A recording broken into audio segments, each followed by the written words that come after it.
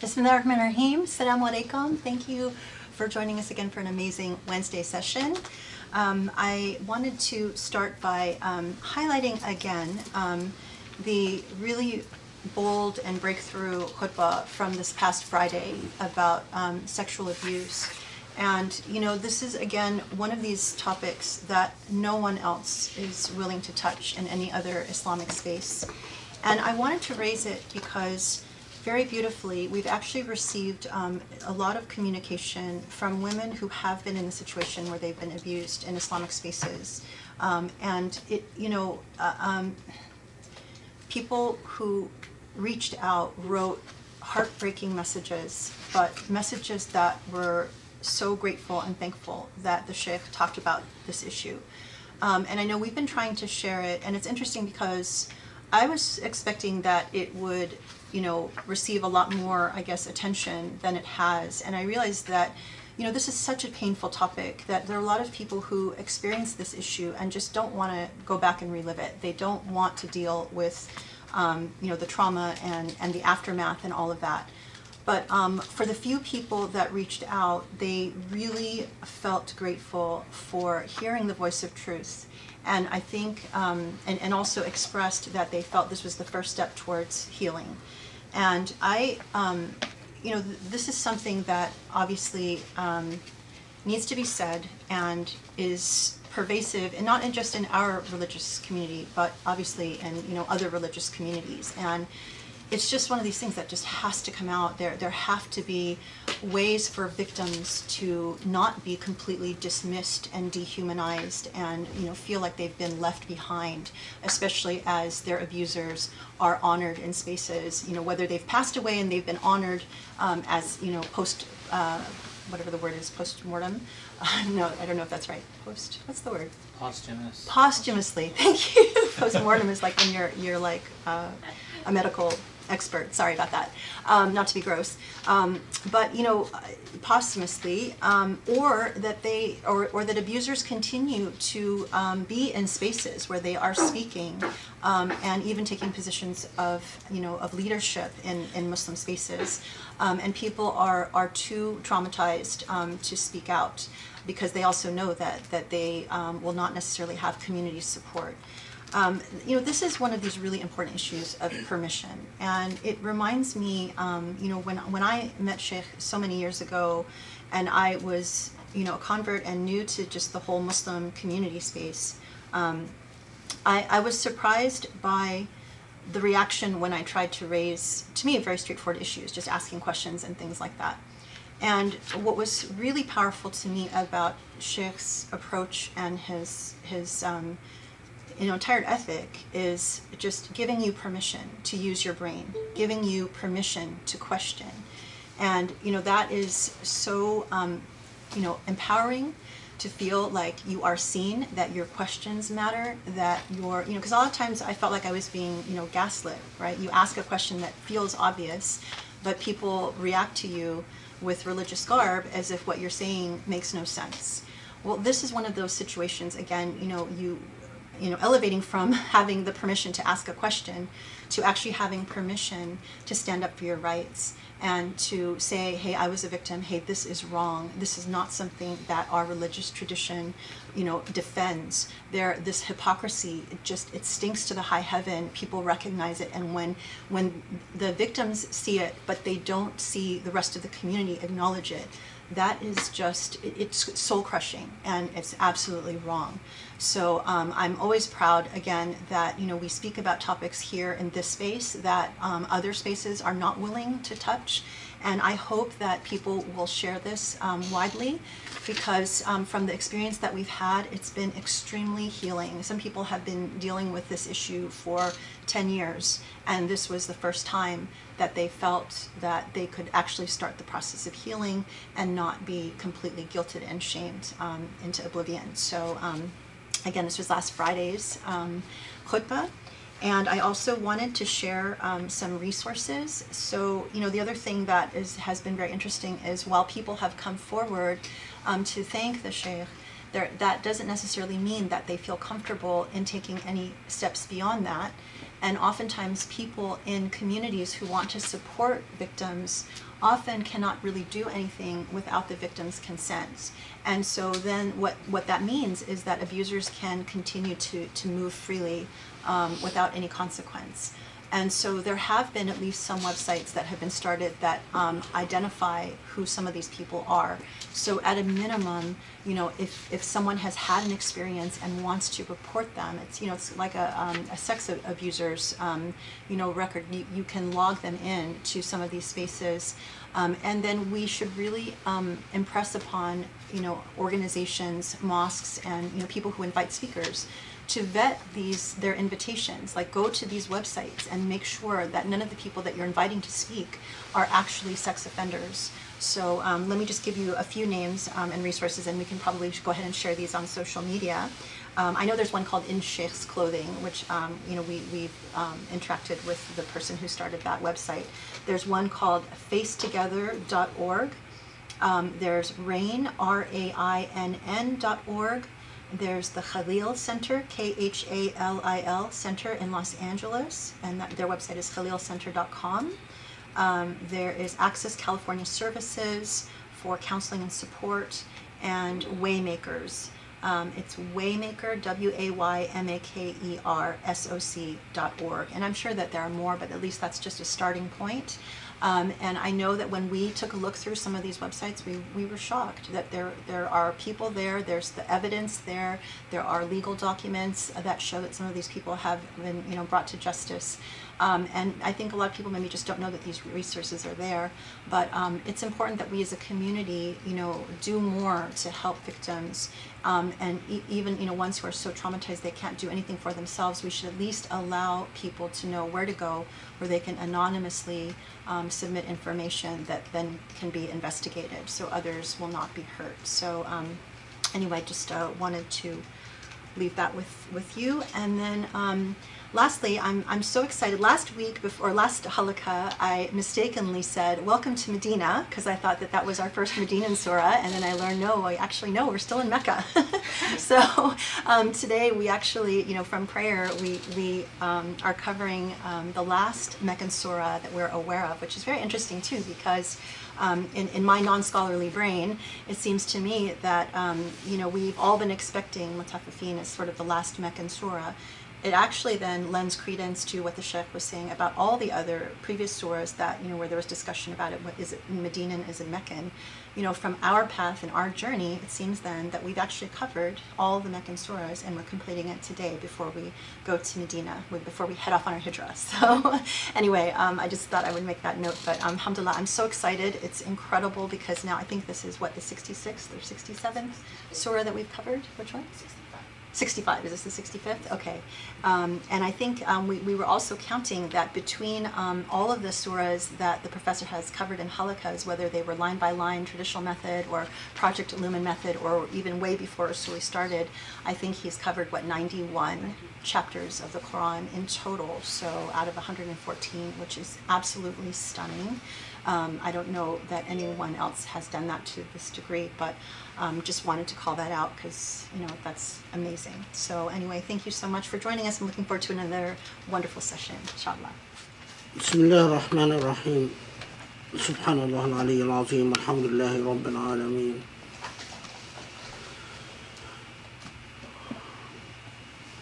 والصلاة والسلام على محمد وعلى آله وأصحابه واتبعوا بإحسان إلى يوم الدين.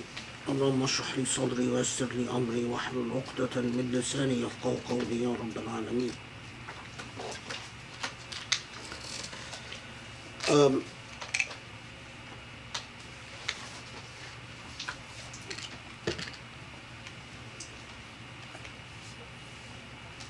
Inshallah, today we be covering Surah Al-Mutaffifin.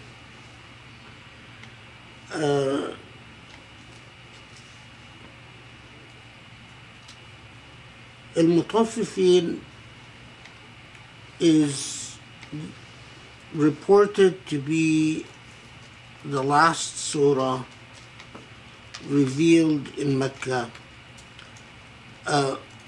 Although there is some debate as to whether Mutaffifin was revealed as the last surah in Mecca, or perhaps the first surah in Medina. And some reports even say that half of Al-Mutaffifin was revealed in Mecca, and then the surah was completed in Medina, so that it was right at the cusp of the Hijrah.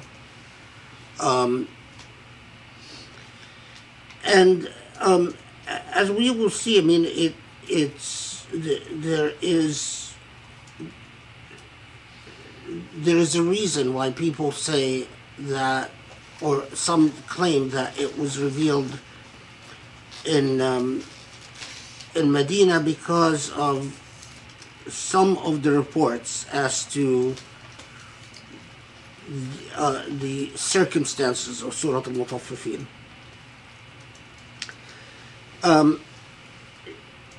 But again, as we inshallah will discuss, I don't think that Surah Al-Mutaffifin was revealed in Medina. Although, I mean, it's a minority view, but it exists. And the evidence for it being in Medina, a surah that was among the early revelations of Medina, or the earliest revelation of Medina, I think is not very strong. I think it is very likely the last surah to be revealed in Mecca. Maybe, Allahu A'lam, the reports that say half was revealed in Mecca, and then, but for various technical reasons, I have my doubts about that as well. But rather, I do think that Surah Al-Mutaffifin was the last revelation in Mecca. And of course, that makes Surah Al-Mutaffifin interesting in contextually. If we all know by now that the Hijrah, particularly from Mecca to Medina, had already involved a considerable amount of sacrifices by Muslims, and now a new chapter is going to be opened up in Medina. And this is a point where the interventions of the Quran are critical,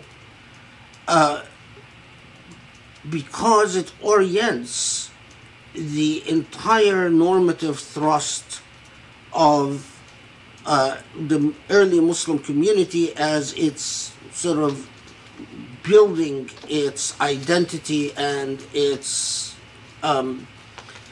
what it stands for. And what it stands for within the nascent young community in Medina, but also what it stands for reputationally in the entire region. And so what the Quran says at this point is very important, and it will get a lot of attention. And of course, among the recipients who are listening very carefully to what the Quran is going to be saying are the Meccans, the persecutors, who are watching Muslims ejected from their homeland. And as far as they're concerned, they have now become effectively displaced people, refugees, and with an enormous amount of skepticism as to whether they will be able to put their act together elsewhere outside of Mecca. But also the other side of the recipients of the Quranic message are the folks in Medina, who, as you might already know, Medina has certain ties to Mecca through lineage. There is shared marriages and shared ancestry between Medina and Mecca, but the prevailing reality of Medina is that there is a civil war between the Aus and the Khazraj, the two main tribes in Medina, and the civil war has been ongoing for a very long time, and the casualties from the civil war has and the trauma from that civil war has effectively made Medina politically insignificant on the map of Arabia. The Aus and the Khazraj are no longer, by the time the Prophet immigrates and his followers immigrate to Medina, the Aus and the Khazraj are no longer the important tribes that they used to be 100 years ago. The civil war has depleted them, and Medina has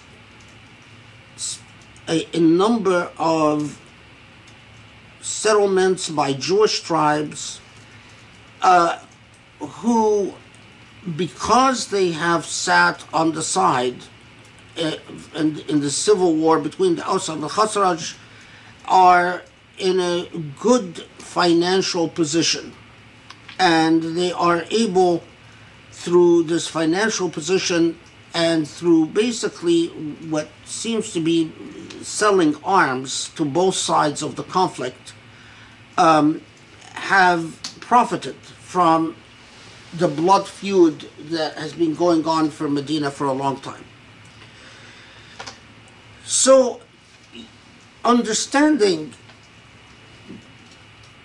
the Quran situationally, I think, is very important, because it helps us understand what the moral messaging of the Quran and what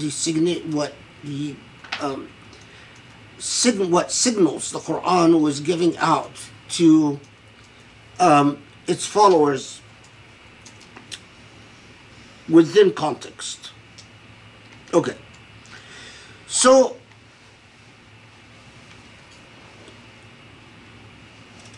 this is where it becomes particularly important to understand when the Quran comes in and it says, وَيْلٌ لِلْمُطَفِّفِينَ الذين إذا اكتالوا على الناس يستوفون وإذا كالوهم أو وزنوهم يخسرون. So the theme and the language, as we will see, is very important. The study Quran translates it as, woe unto the defrauders who, when they take measure from people, demand it in full, and when they measure for them or weigh for them, they stint. ألا يظن أولئك أنهم مبعوثون? Do they not think that they will be resurrected?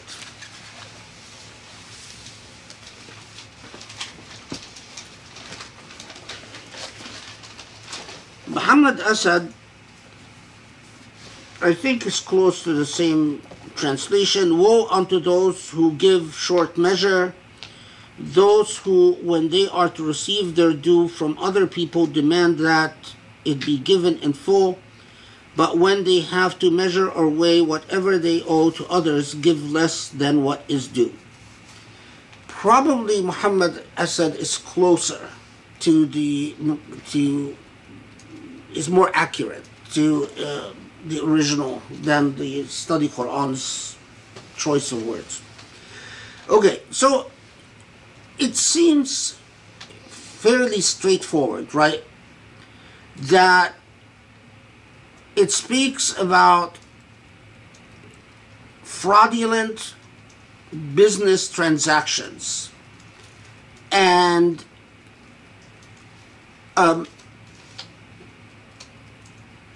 being unfair in the way that you measure your produce.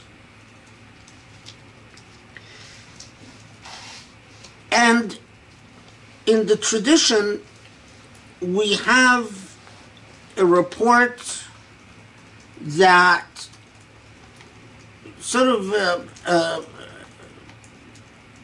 thematically gives this apparent meaning a nice and neat context. And the report says that when the Prophet ﷺ arrived in Medina, the traders, the merchants of Medina were all very dishonest, and that they were not fair in measures.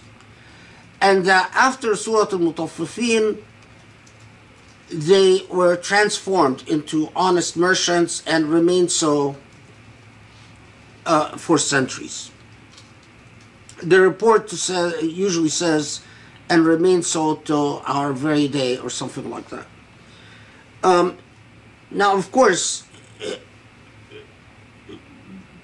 these reports,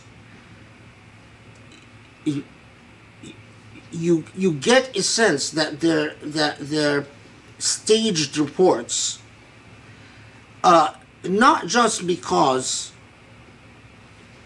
they say that the merchants were dishonest and then one surah transformed the merchants miraculously into honest merchants, but when you get a report that says, and they remain so to our day, well, if the report goes back to the Prophet ﷺ, what does that reference to our day means?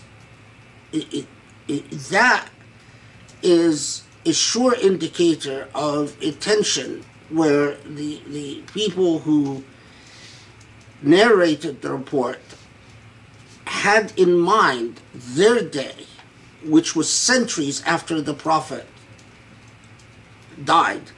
But the choice of words, they didn't tighten the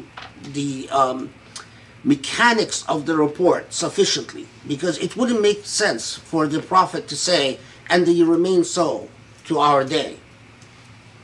This doesn't necessarily mean that it was a lot of time these types of corruptions enter just in the way that reports are copied and transmitted.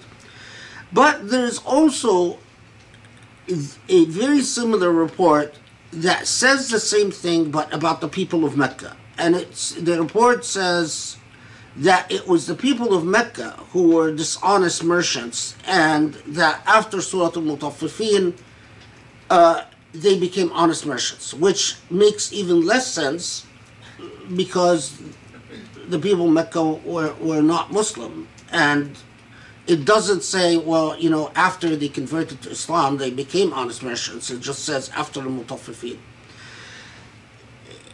Both versions, whether it's about the merchants of Medina or the merchants of Mecca, have the classic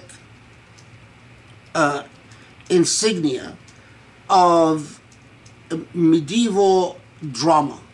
In the medieval mind, often the word transforms, and the narrative is often staged in a fashion where it's bad, and then there is an intervention by the word, and then things become good. And that type of mechanical structure in narrative is, again, a sure indicator that, and especially when the chain of transmission is doesn't give you an absolute level of confidence, then it allows you to understand. Now, okay, but what is interesting here are not the narratives about the occasion for revelation, but the language of Surah Al-Mutaffifin and the normative impact of Surah Al-Mutaffifin.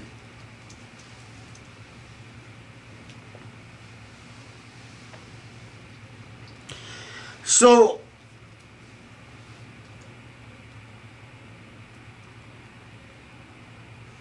let's take a step back and pay attention to that word, the word طفف or تطفيف, which al-mutaffifin comes from. And it is, if you know Arabic, that's the same word that tafa to float comes from. Or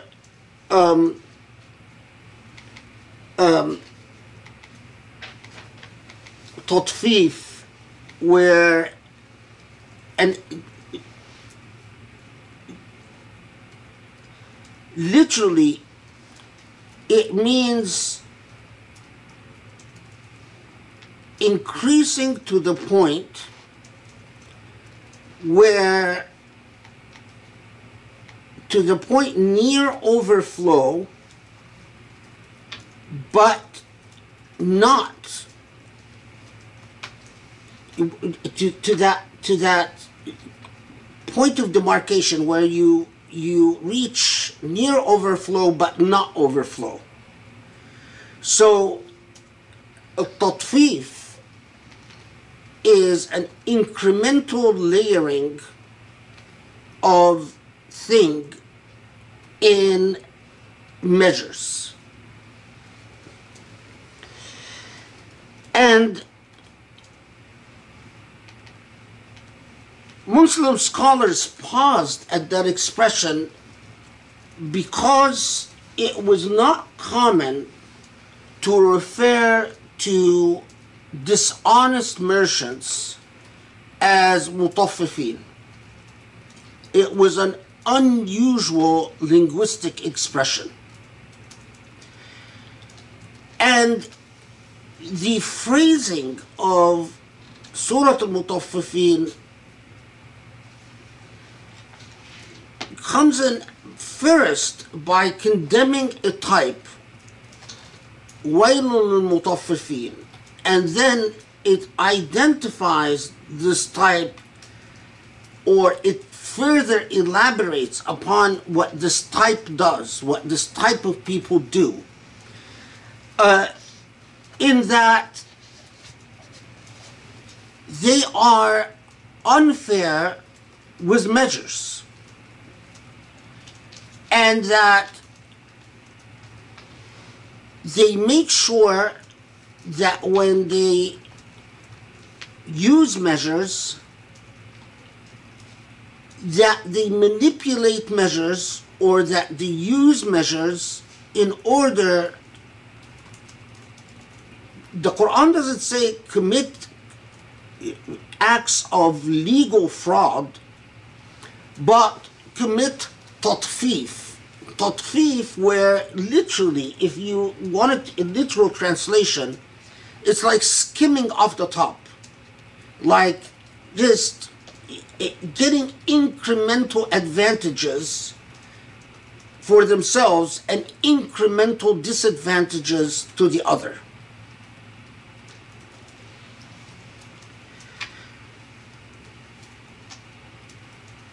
And of course, it made perfect sense to ask, well, why would the Quran, why would Allah subhanahu wa ta'ala use the word tatfif? He could have called these merchants cheaters, he could have called them defrauders, he could have called them dishonest, he could have said thieves, but it used that expression, al-mutaffifin.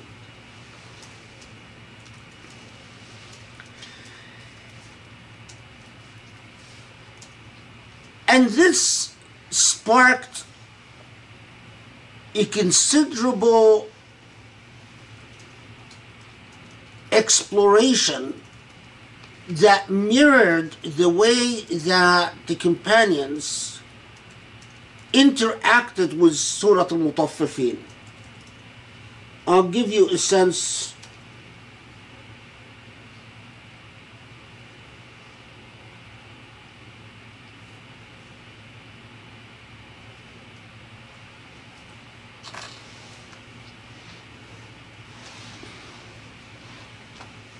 Okay.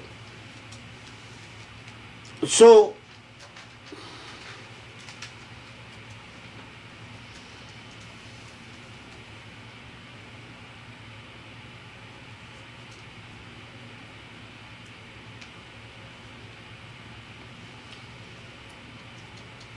okay. So I'm gonna just first read it quickly in Arabic and then paraphrase. This is from Tafsir al-Razi.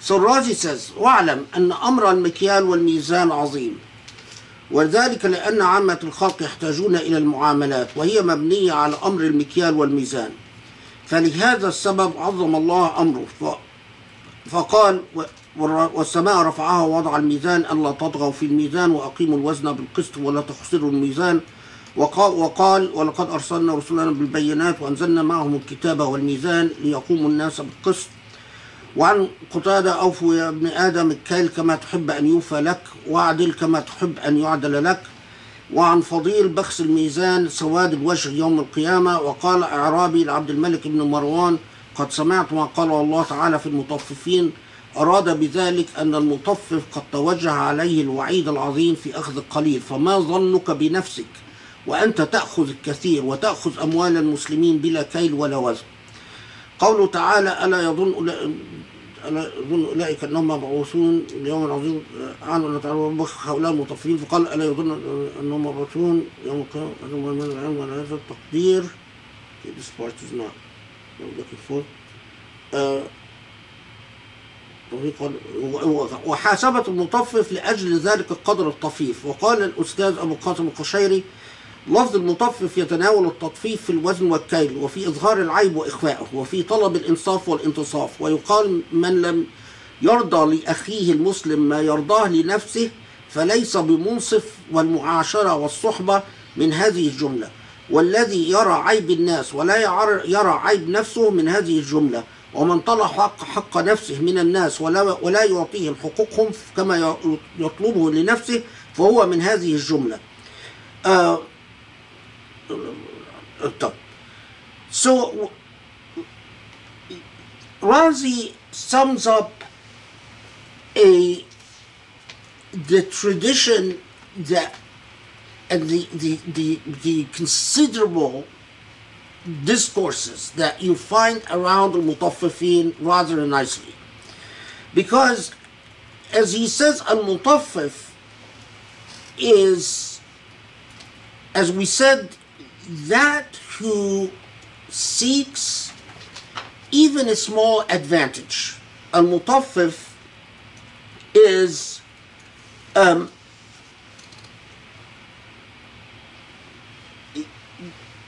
as they say, qadar al-tafif, that someone who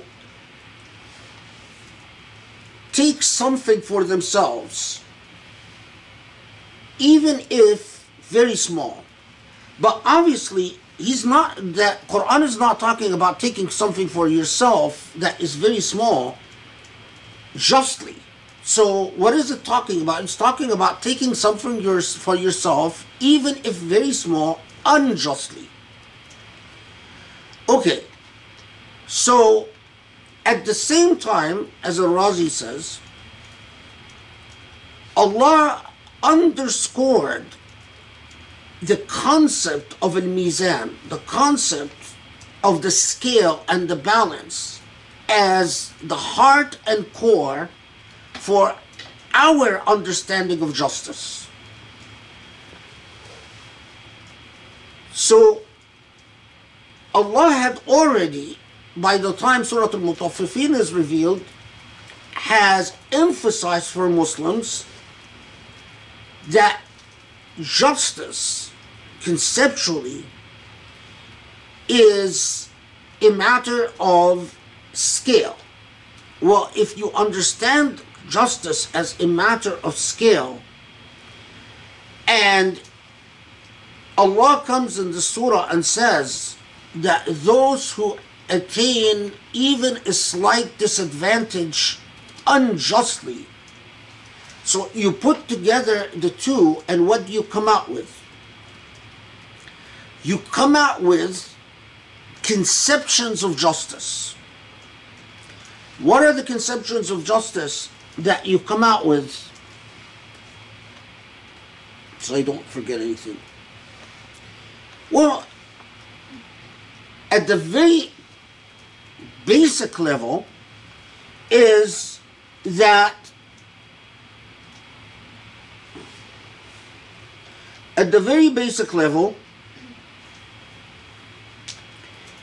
that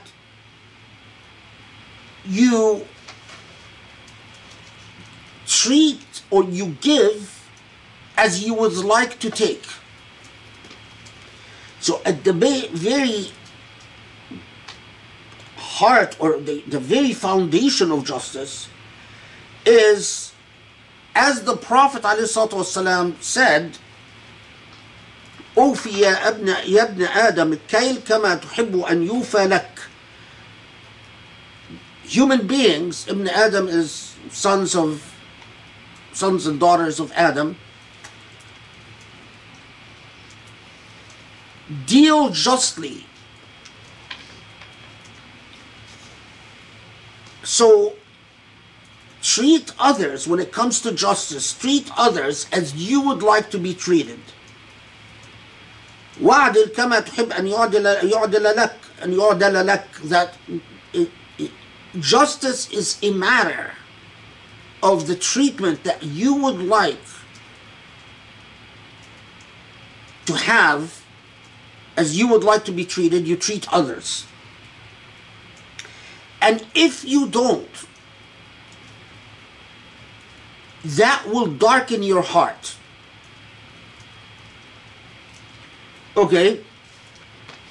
And a narrative that is very widely reported, whether it's historical or not, probably it has some basis in history, that a poor Bedouin went to the Caliph, Al-Malik ibn Marwan, and Al-Malik ibn Marwan was known for his power and influence and so on. And he tells him, Allah talks about the Mutaffifin, those who attain a small advantage to themselves unfairly. And how about you, when you not just attain a small advantage yourself, you treat Muslims unjustly and oppress them by taking their money and their property, not even bothering using a scale or any pretense of justice. When the expression that you don't even bother using a scale, meaning you don't even bother with the pretense of justice.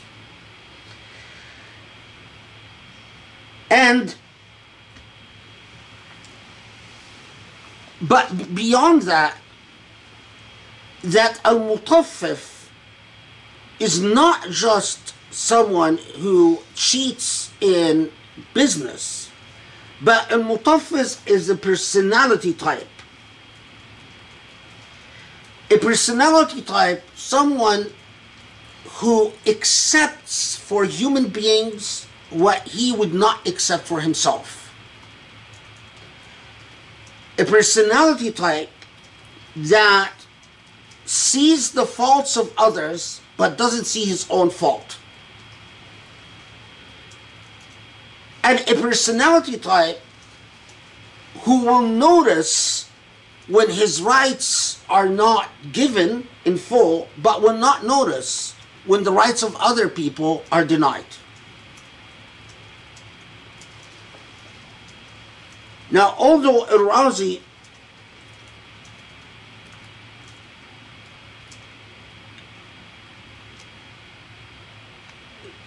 But there is more than what Al-Razi says.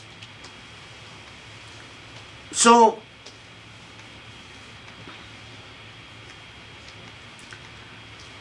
others said that Al-Mutaffifin,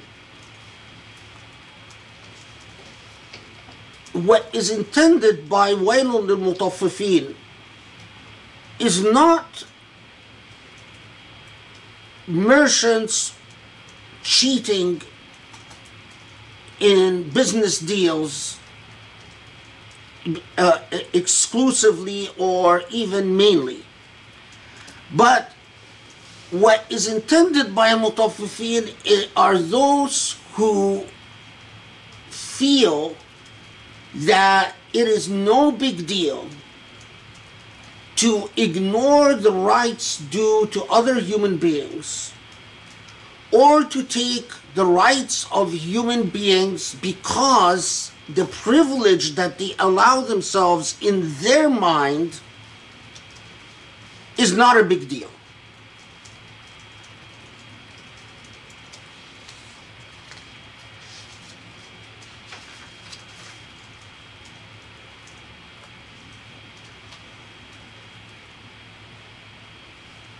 So they say المطفف هو المقلل حق صاحبه. المقلل لحق صاحبه. That المطفف is, if I look at you and I am not keen about fulfilling your rights, or if I disregard your rights, or if I take your rights for granted, I am a mutaffif.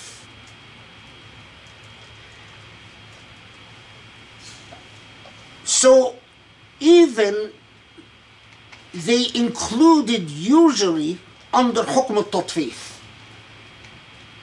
So if I deal in usury, that's a mutaffif. Now, but we pause at something Al-Razi said, and I emphasize because of how Surah Al-Mutaffifin was understood, contrasted to how we teach it to our children.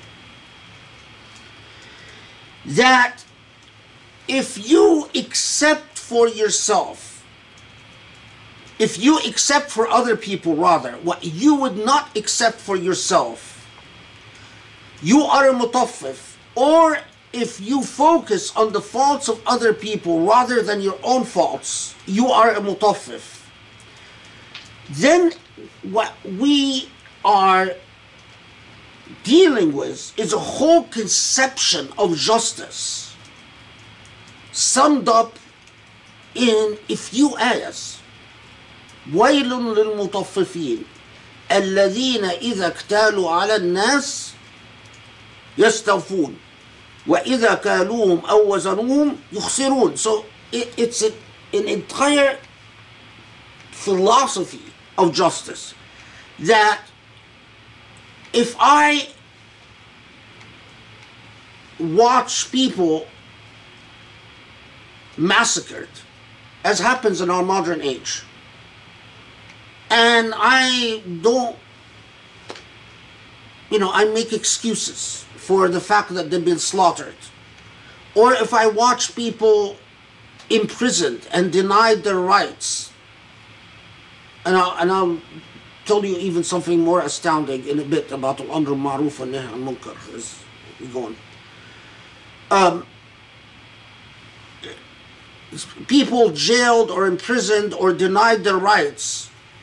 If I lack empathy, so that in my view, as long as I am doing well, I don't care what happens to other people, all of this would come under al-mutaffifin. And some of the most interesting discussions about this is that al-tatfif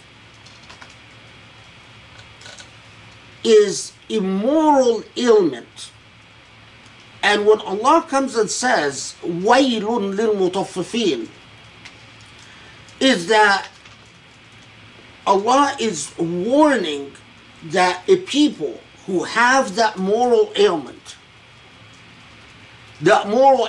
where they are sensitized to what they are due, but desensitized to what they owe others.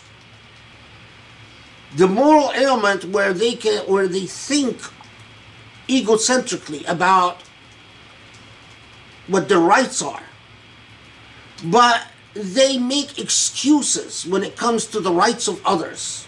Exactly like the person who makes skims in a business deal. I'm just saving. I'm just taking a small amount that no one is going to miss. Yet, cumulatively, by skimming off the top a little bit, after a week, it will make a difference for me. But everyone that I sold to, they're not going to miss what I've taken. It's a small amount, after all. So what is the problem? It's the moral attitude. And it's the moral attitude not about the business deal, but it's a moral attitude about justice and rights. And then, when you realize that this is the way it was conceived of, then you would understand, well, why Surah Al-Mutaffifin would come at that critical juncture in the transition between Mecca and Medina. Because it's like saying you're going to build a society. Well, that society is not going to be built if your attitude is morally egocentric. If your attitude is one where as long as you have food, it doesn't matter who's going hungry. As long as you have shelter, it doesn't matter who doesn't have shelter. As long as you're taken care of, you make excuses as to why other people, their feelings and their interests are not on an equal footing. It's a no-go. This is underscored in a hadith that is widely reported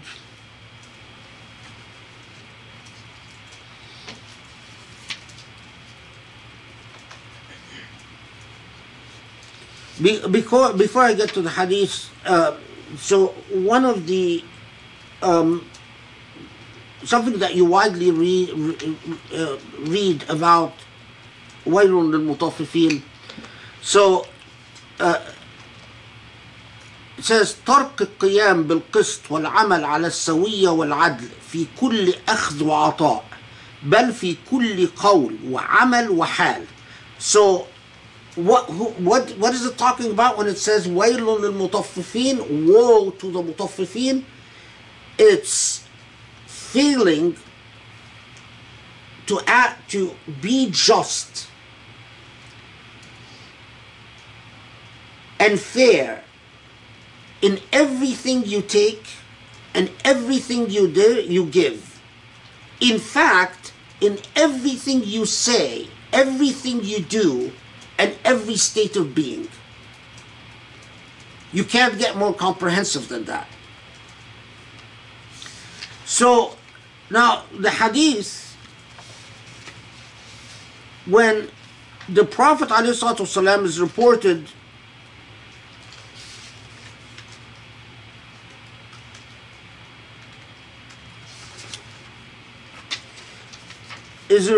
to have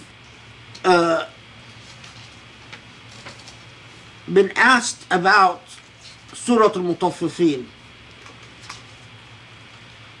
and there are many. It's reported in a number of permutations, but all of them go to the same basic thing. Okay. So most of the reports, the vast majority of the reports, say that the Prophet said, be warned of 5 things.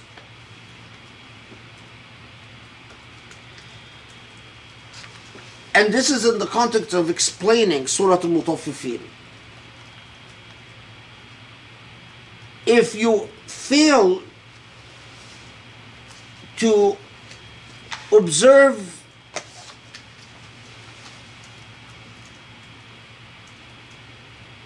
one second. Okay. If you fail to observe your vows and your promises, ما نقض قوم عهد ما نقض قوم عهد إلا سلط الله عليهم عدوهم. If you fail to observe your covenants and your vows, Allah will give victory to your enemy over you, meaning you will be defeated by your enemies. And if you fail to follow God's law, you will be stricken by poverty. And if al-fahisha, or major sins like fornication and adultery, spread in your society, you will find that with that, death normally is a fasha fihum al-maut, meaning that they will be afflicted by diseases that cause death. And if you وَلَا تُطَفِّفُوا الْكَيْلِ, and if you fail to observe the command against al-tatfif, meaning against this phenomena, that moral ailment that we're talking about, that was described as al-mutaffifin,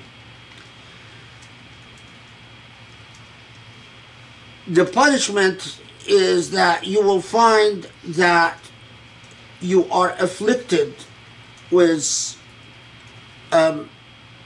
failures in industry and agriculture, and disease and plagues. And if you fail to give zakah, so then Allah denies إِلَّا مُنِعَ عَنْكُمُ الْمَطَرِ, that Allah holds back rain. Now, again, you have the typical medieval way of relating consequences, that an immoral act leads to the typical medieval themes, right? Lack of rain, failure of crops, disease, and foreign invasions. These are thematically the typical medieval things that are cited as a sign of Allah not blessing your society. Whether the Prophet articulated it that way or not is beside the point. The point, though, is what you extract from that is the moral lesson. The way we narrate things changes from one age to another. Vastly changes from one age to another. The way we construct our narratives. But the way the ideas communicated, you'll find remarkable consistency in these ideas. And the idea being communicated here is that, and the importance is that this is always narrated in the context of Surah Al-Mutaffifin, is that when the Prophet reportedly is asked about what Surah Al-Mutaffifin means, he relates a number of moral failures. And the moral failures is you ignore God's commands, you fail to observe your vows and covenants and promises, so your words are worthless. You are become promiscuous and heedless towards what the laws of morality, and you no longer care about justice. Using here طففوا الكيل, that they are no longer observant towards the measures of justice, and you no longer give to the poor. And these things invoke what? Invoke absolute catastrophe on society. So take a step back. How did Surah Al-Mutaffifin, how was Surah Al-Mutaffifin, and especially we're just at the very first ayat of Surah Al-Mutaffifin, impact Muslims? They didn't take it simply as someone, skimming a little off the top in selling corn or selling grain. They understood it in a way that was far more comprehensive than the way that we teach it to our children. Because every time I've heard Surah Al-Mutaffifin taught in any place in the United States in the last 30 years, it was always, it's about merchants cheating. Don't cheat when you sell stuff. And so in the mind of a Muslim, it's also entirely irrelevant as long as I'm not a merchant. And even, not that, unfortunately, but the gravity of Allah coming in and saying, it's like Allah saying, you want some advice as you're as you're escaping persecution and building a new society? Well, the advice I have to tell you is, don't you dare forget justice.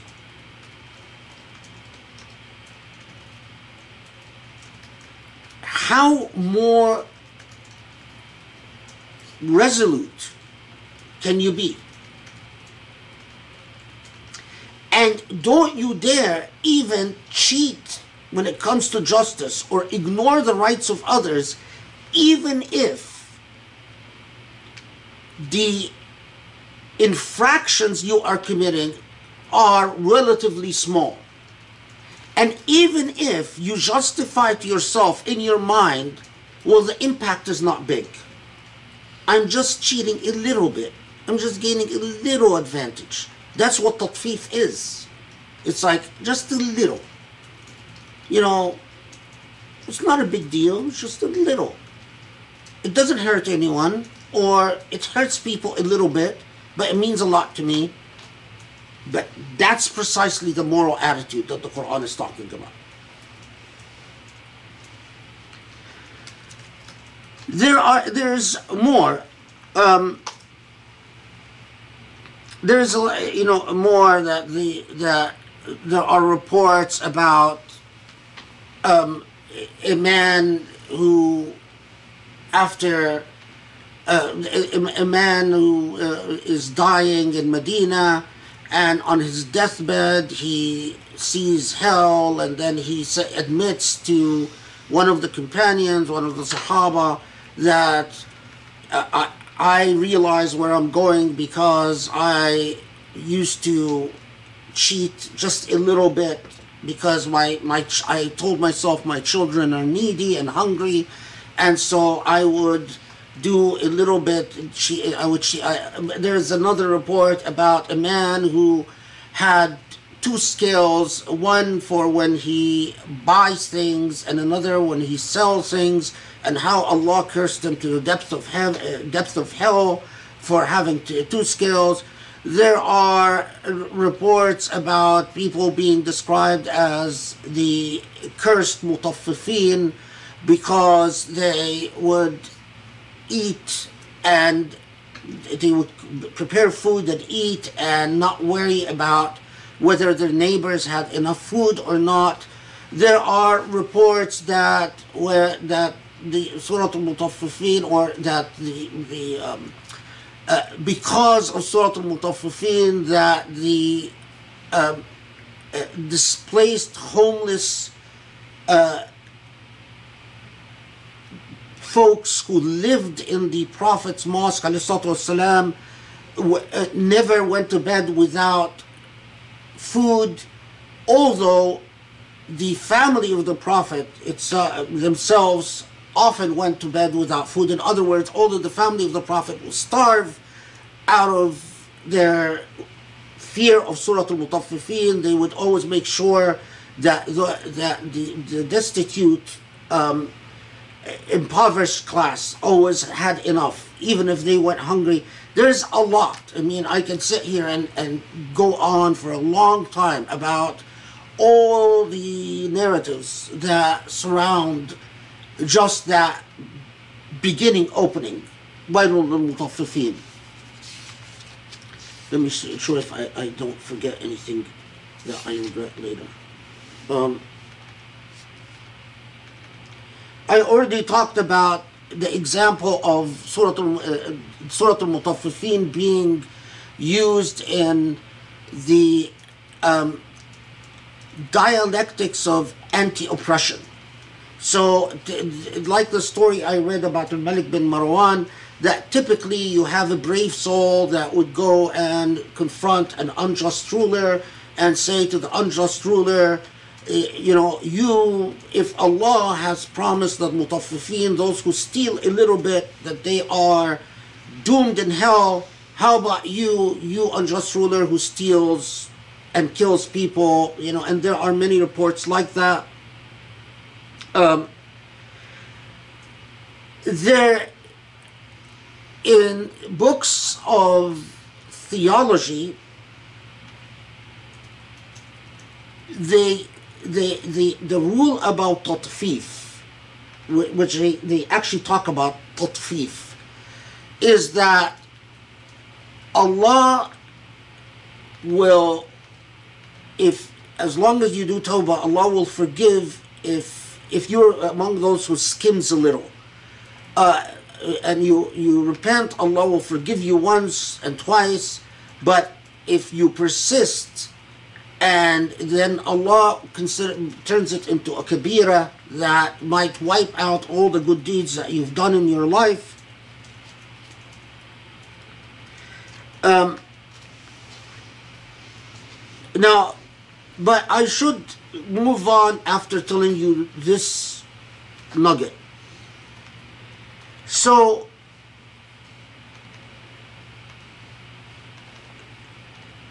Imam al-Ghazali and Ibn Arabi says something very close to this as well. Says, التطفيف يكون في الأموال والأعمال.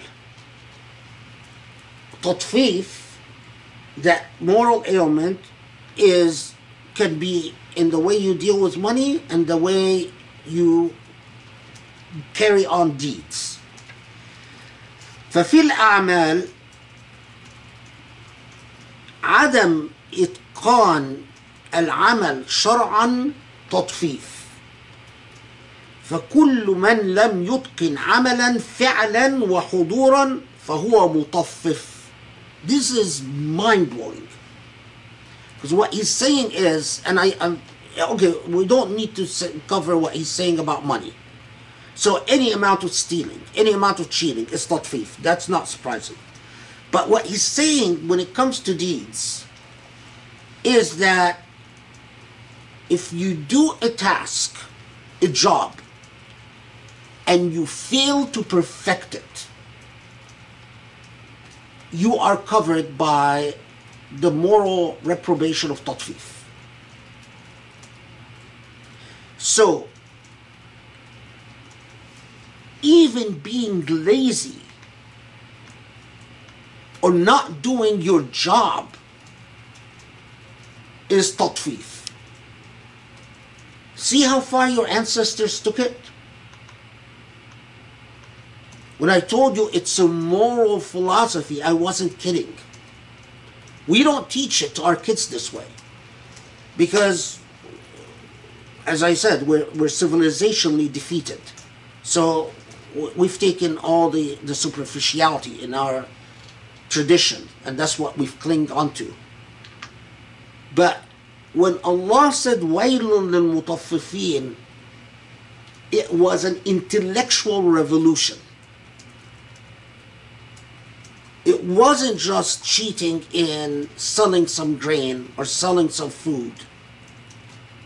It was, and it's all that expression because Arabs had not heard al-Mutaffifin used contextually in that way before.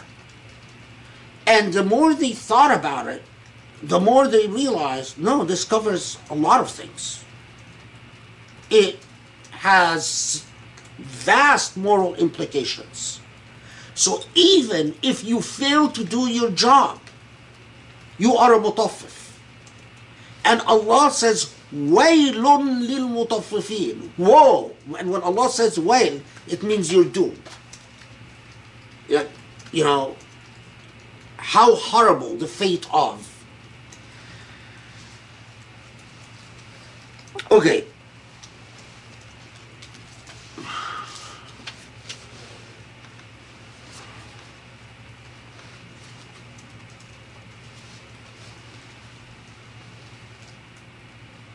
Okay. ألا يظن أولئك أنهم مبعوثون ليوم عظيم يوم يقوم الناس لرب العالمين. So this is straightforward enough. Don't the mutaffifin, which are all these moral categories, don't they believe, don't they think that they will stand before Allah to be held to account for their acts of tatfif? The only thing to report on this is that there are very interesting discussions about why Allah says أَلَا يَظُنُّ أُولَئِكَ. الظن is when is not certitude, it's probability of belief. So it's like saying, don't they suspect that they will be held to account? And there are very interesting discussions about this, but there's no point for us to go into them. The only thing that I'll say is that most commentators go back and say that these ayat were not directed at the kuffar. These ayat were directed at Muslims. And it's telling Muslims, tatfif is not consistent with your faith. So that's A. And that's why then, when you say, don't you think you're going to stand before Allah? And the answer would be, well, we're believers. We think we are going to stand before Allah. But B is that people like Ibn Arabi particularly, and other Sufi-esque tafsir, they say that this is a subtle invocation of al-fitra, that al-mutaffifin is horrible when it comes from a Muslim, particularly horrible, because tatfif from a Muslim is entirely unacceptable. But even a kafir intuitively knows that tatfif is wrong.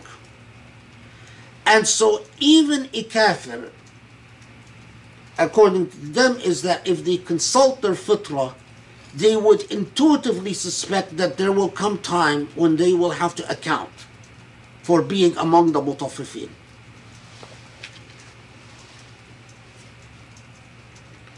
Okay.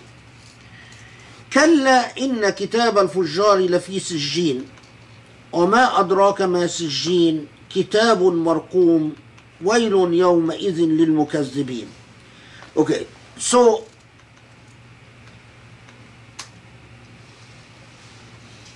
this is 7. Al-Fujjar, the study Quran translated as profligate, and it says, truly the book of the profligate is in Sijjin, and what will apprise thee of Sijjin, a book ascribed, woe that day to the deniers. Muhammad Asad says, nay, verily the record of the wicked is indeed set down in a mode inescapable, and what could make thee conceive what that mode inescapable will be, a record indelibly inscribed.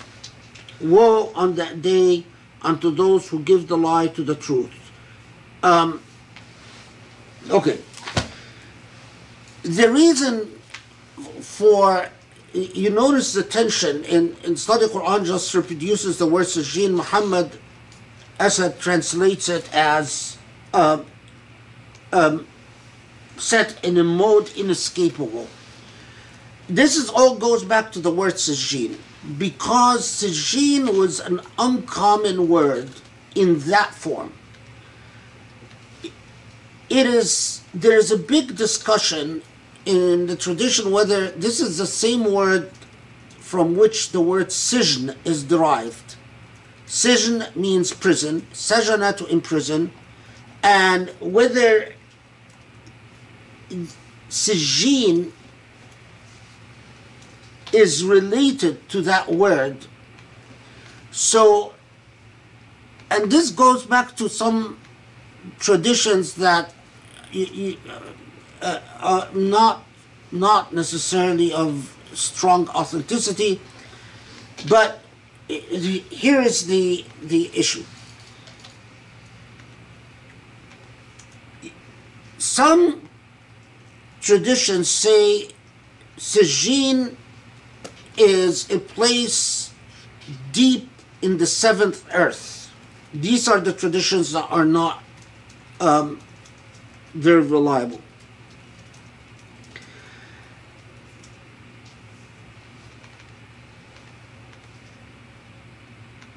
Other traditions or other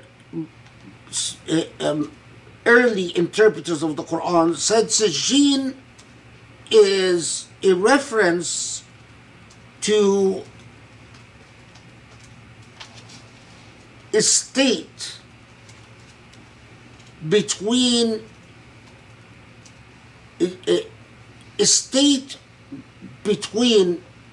hell and accountability. So, and some traditions even say that it is the time where people will stand before Allah imprisoned to a very limited space and waiting to be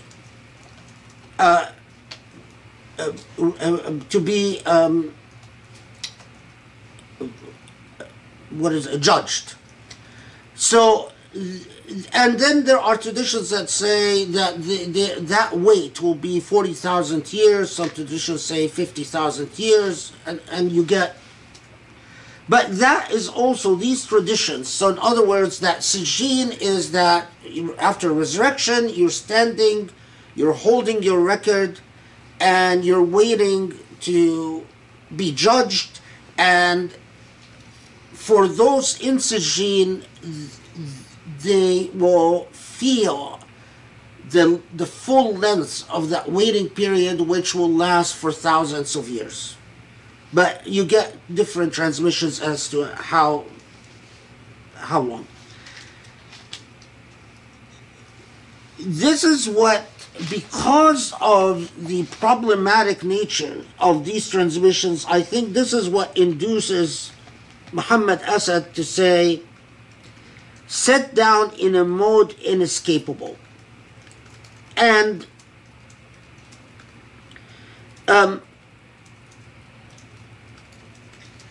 that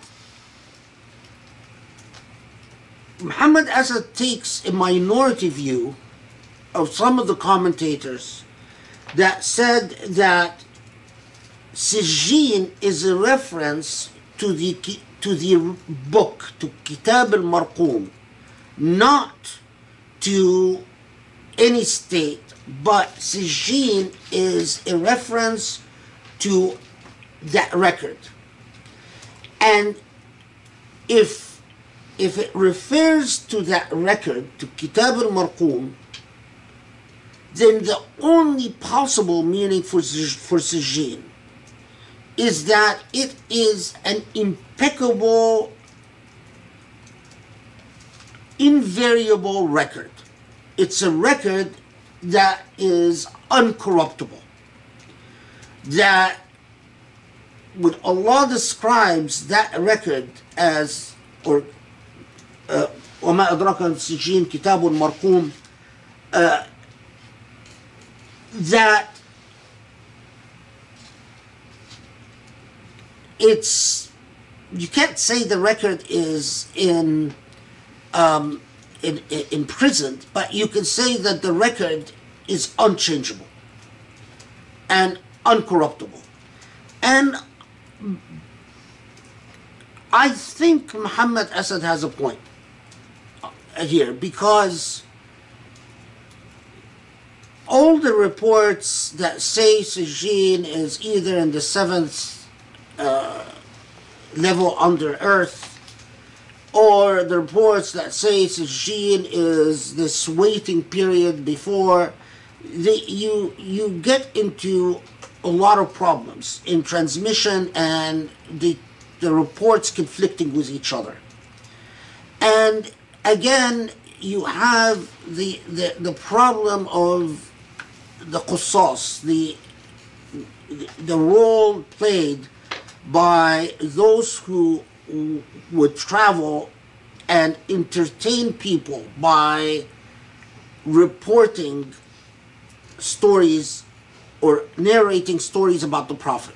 And most of these reports have the qusas playing a role at one point or another. In my view, that makes these reports very suspect, because the qusas were notoriously known for their desire to entertain and to terrify and to either talk about how the wonderful bounties of heaven or the awful punishments of hell, as a way of keeping people interested and attracted. And I think grammatically, if you look at the ayat, Sijin does refer to Kitab al-Fujjar lafi Sijin. It's the book that is in Sijin. It doesn't say that the Fujjar are in Sijin. Okay. How much time do I have for my... Okay.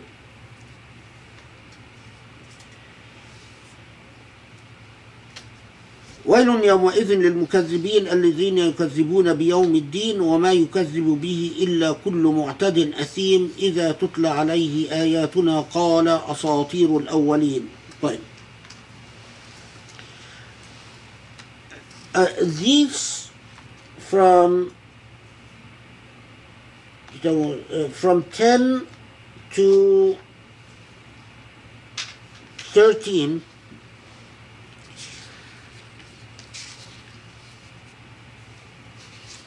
the only issue there is in my view, an interesting discussion. You notice it says that الذين يكذبون بيوم الدين وما يكذب به إلا كل معتد أثيم. So this is now those who deny the day of judgment, but none deny save a sinful transgressor. Before that, woe that day to the deniers who deny the day of judgment, which none deny save every sinful transgressor. There is an interesting discussion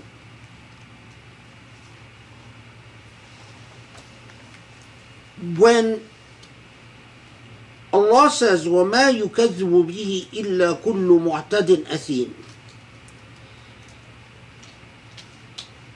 Is the Mu'tadin Athim, the sinful transgressor, are they sinful transgressors because they deny the day of judgment, or are they sinful transgressors because they do more than they deny the day of judgment? So some say Mu'tadin Athim,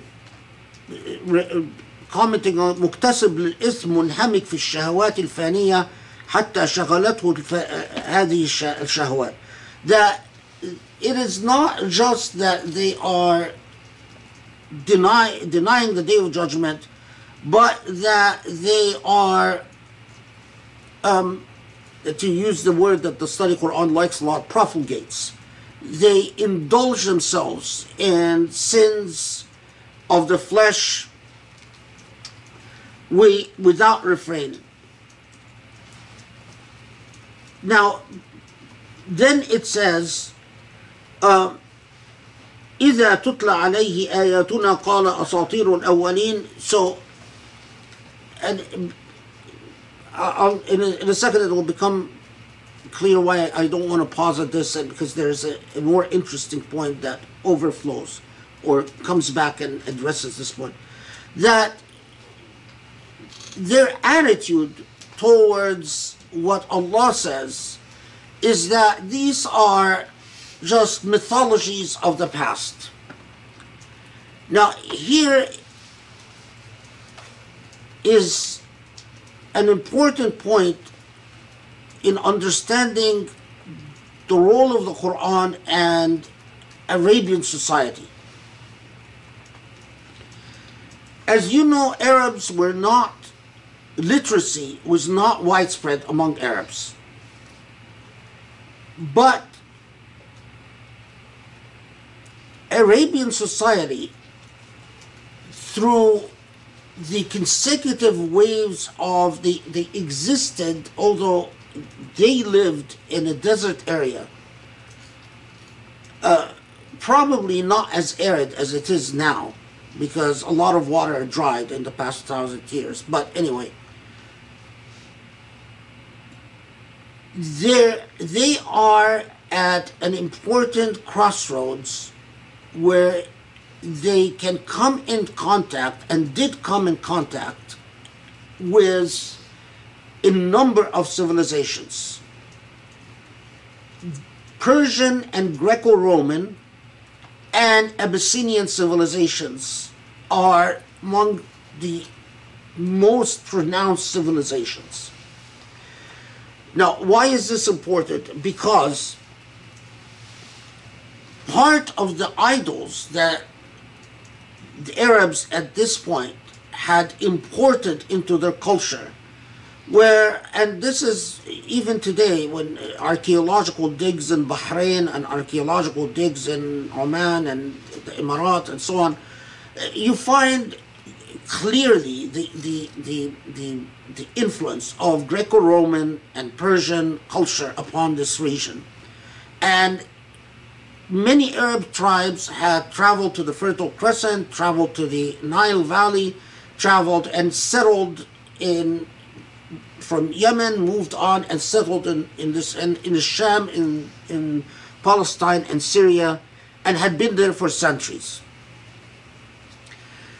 What part of the mythology that Arabs had heard, but in various corrupted forms, and they flash in pre-Islamic poetry in a variety of ways, is, and this is by the way what sparked the desire to actually find out precisely what these people were saying, is part of the old teaching of figures in highly exaggerated, corrupted forms from Greek philosophy about ethics and morality, particularly the sophists, and what can be linked to sort of corrupted forms of Aristotelian ideas, Socratic ideas, things that, but with Islam, that turned into a real desire to actually find out what these traditions were. The Meccans had a very interesting attitude towards any discourse about virtues other than the virtues of Furusiyya, or the virtues of knighthood that the Arabs were comfortable with. Furusiyya were considered manly. It had a logic, but it was a mixture of virtue and brutality. But beyond Furusiyya, their attitude towards a lot of discourses about principles and ethics, not just the oneness of God, but virtue and ethics, was that they are the mythologies of the ancients.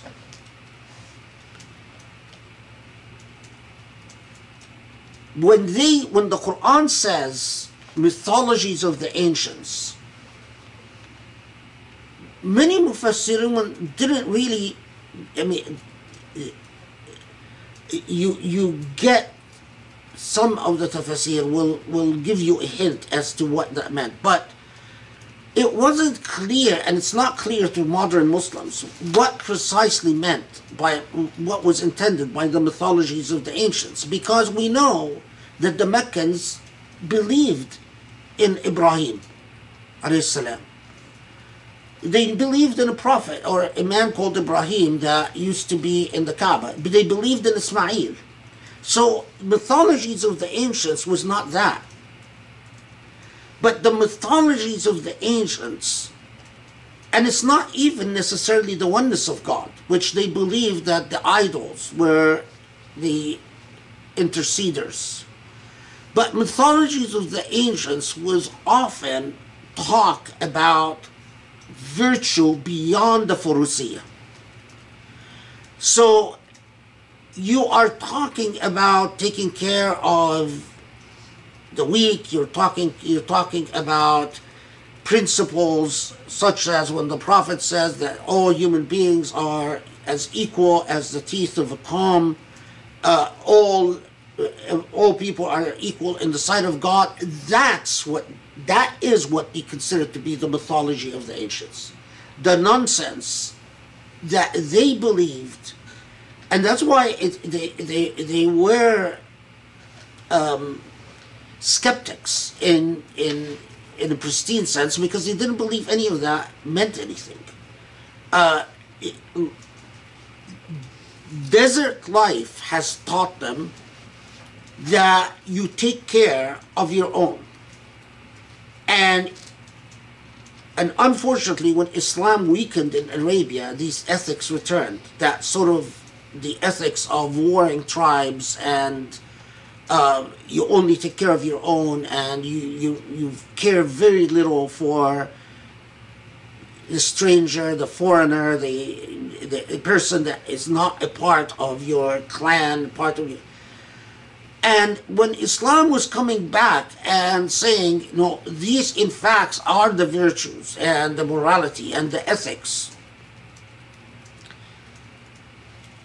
the way they rejected them is to say, these are foreign to us. We've heard this stuff before, but we've long settled that we don't need these lofty ideas because they're not workable.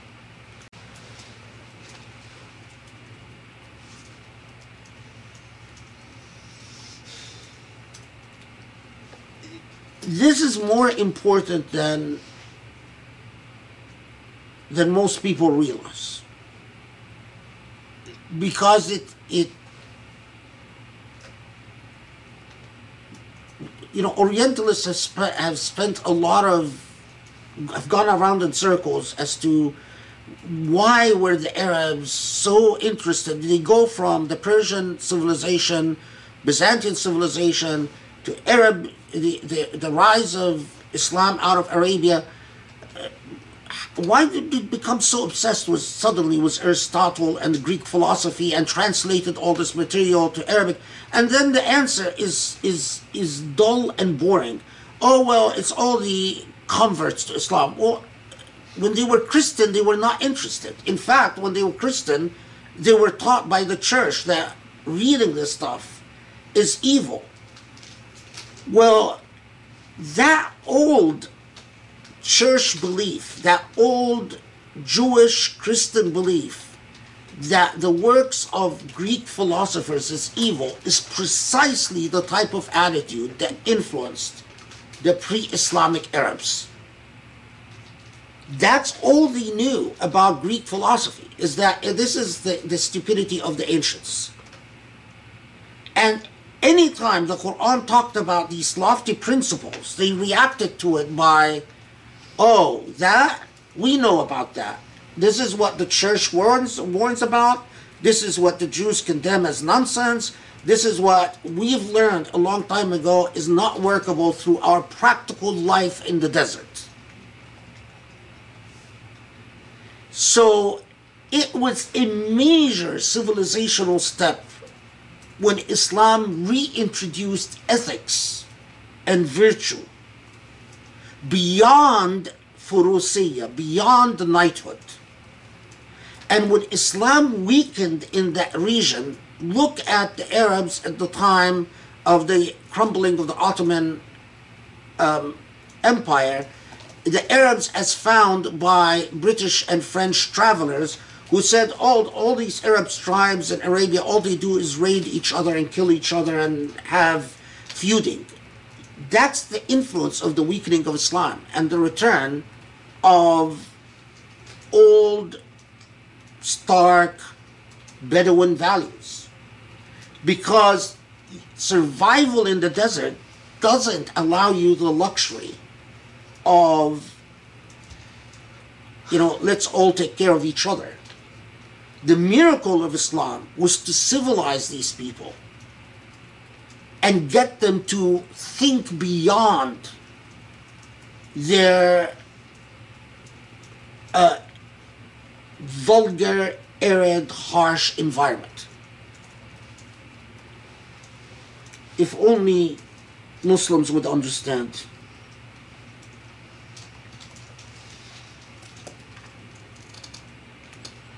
Okay. Now, كلا بران على قلوبهم ما كانوا يكسبون كلا إنهم عن ربهم يومئذ لمحجوبون ثم إنهم لصالوا الجحيم ثم يقال هذا الذي كنتم به تكذبون. So this is now from 14 to 17.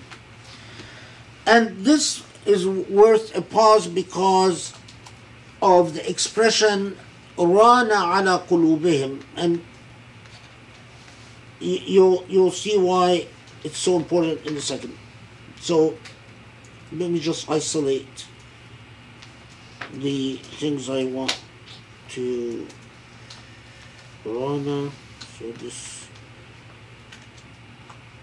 I still fumble my way around iPads, but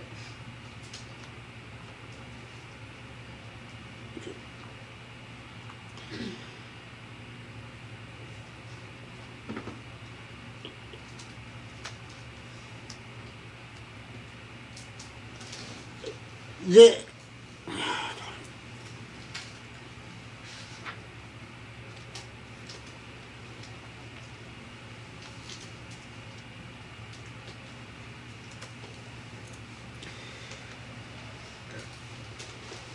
first, let's start with the basic translation. Okay. Nay, but that which they used to earn has covered their hearts with rust. رَانَ عَلَى قُلُوبِهِمْ مَا كَانُوا يَكْسِبُونَ. The Quranic expression in saying رَانَ عَلَى قُلُوبِهِمْ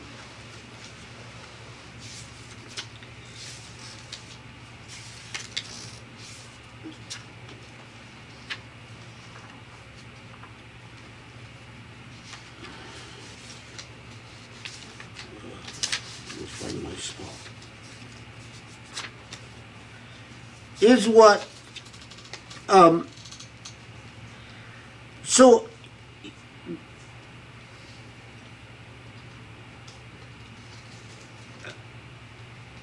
rana shay is for something to accumulate and to accumulate to the point of spilling over. So when the Quran refers رَانَ عَلَى قُلُوبِهِمْ مَا كَانُوا يَكْسِبُونَ, the expression connotes that it is not, it's as if there is an active process of incremental buildup on the hearts of these people to the point until they become عن ربهم يومئذ لمحجوبون, until they are veiled from God on that day. Now, the idea of the incremental buildup, what became,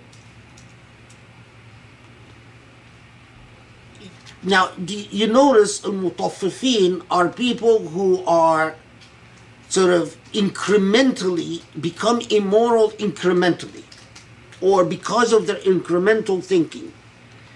رَانَ عَلَى قُلُوبِهِمْ,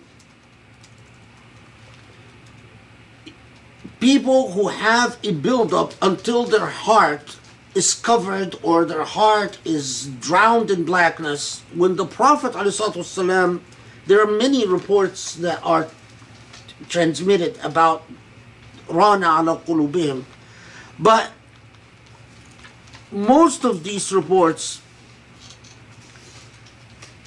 go back to the same basic theme, and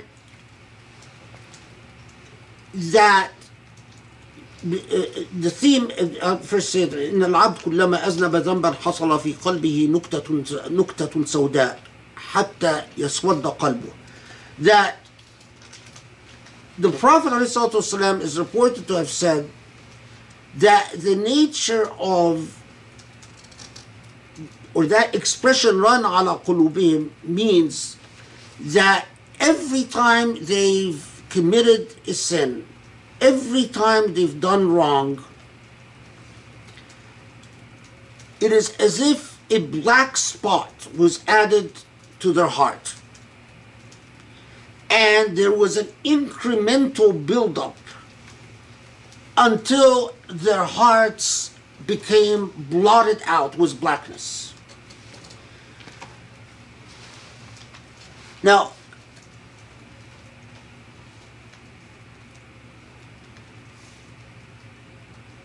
commentators like al-Maturidi, and in the interest of time maybe I shouldn't read the Arabic, but commentators like al-Maturidi and al-Razi say, write on this something that would be of great interest to Muslim psychologists. Because they say the Prophet ﷺ is not talking about an actual blotch of ink or blotch of actual blackness, but that the Prophet ﷺ is talking about behavioral conditioning. So maybe I can just give you a little taste. لا شك تكرر الأفعال يسبب ملكة نفسية نفسانية، فإن من أراد تعلم الكتابة فكلما كان إتيانه بعمل الكتابة أكثر كان اقتداره على عمل الكتابة أتم، إلى أن يصير بحيث يقدر على الإتيان بالكتابة من غير روية ولا فكرة، فهذه هي الهيئة النفسانية لما تولدت من تلك الأعمال الكثيرة. So what this is, I believe Razi, and what he's saying is, this is like people who learn writing. They keep practicing writing until writing becomes of second nature to them. And he's saying that when the Prophet ﷺ is talking about every time you commit a sin, a black spot is added to your heart, he's saying that the Prophet is talking about a hay'a nafsaniyya, meaning a psychological state. And it's like the art of writing, but here it's the art of sin, if you will. That the more the hardest time is always the first time, but the more you commit sin, the more your ability to repent weakens, and the more your desire to repent weakens. And the more you do it, the less sensitized you are to the evil of sin. And Al-Maturidi adds that this is precisely the problem with Tatfif. That the real problem is that people don't sin from 0 to 100 right away. The problem is that the real danger of sin is incrementalism, is a tatfif. People do a bit by bit by bit until it becomes second nature to them. It is no longer an issue. They no longer see why doing wrong is so significant. So, understanding what the Prophet ﷺ is reported to have said, they say that this is the only way you can understand the idea of their hearts become blackened, or rana ala qulubihim ma kanu yaksubun. That Allah is saying, literally, by rana ala qulubihim ma kanu yaksubun, is that what they've committed drowned out their hearts. Their hearts might have been viable and sensitive at a certain time, but the very process of tatfif, bit by bit, until they no longer can see what is so awful about what they've done, and this is then the way that, in the same way that the veil was built up in their earthly life between them and their Lord, in the hereafter that veil persists, so that in the hereafter they are again veiled by their Lord, because their hearts have been covered up by the desensitization towards sin in this process of accumulation and incrementalism.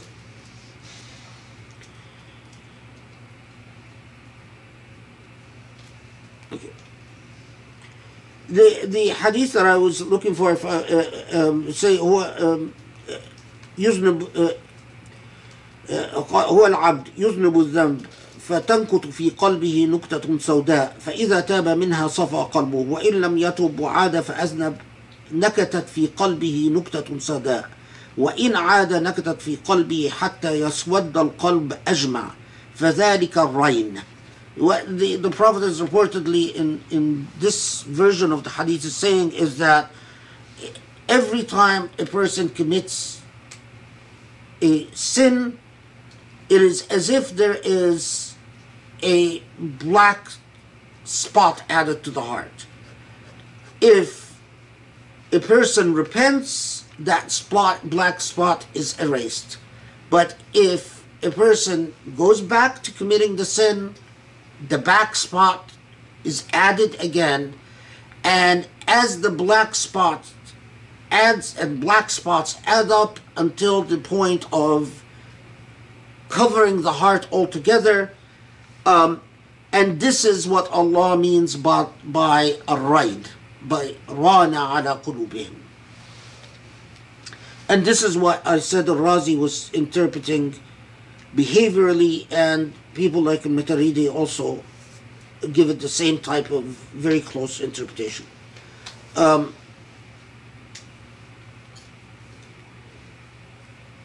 There is some other really interesting material.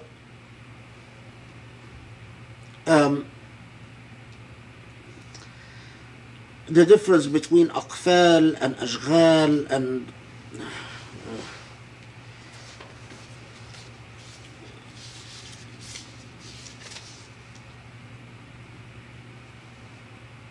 what time is it?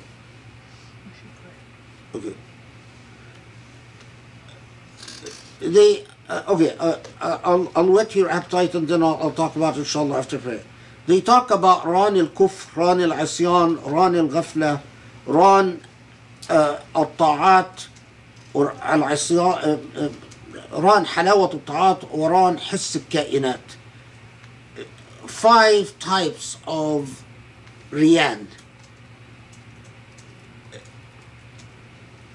This is more advanced theology, but I have a guilty conscience later on. I'm just going to summarize what they're talking about, because again, it's your opportunity to get to know something about your tradition more than the superficial stuff that we normally get. Okay, we're gonna pray Maghrib and come and continue inshallah. Bismillah ar-Rahman ar-Rahim.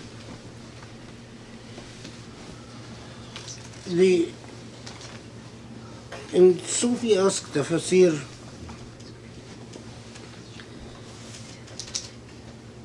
they'll often talk about ran al-kufr, ran al-asyan, ran al-ghafla, ran halawat al-ta'at, and ran hiss al-kainat. And what these categories mean in basically is the very idea of incrementalism, but they analyze how incrementalism creeps in different guises or in different categories, so that kufr,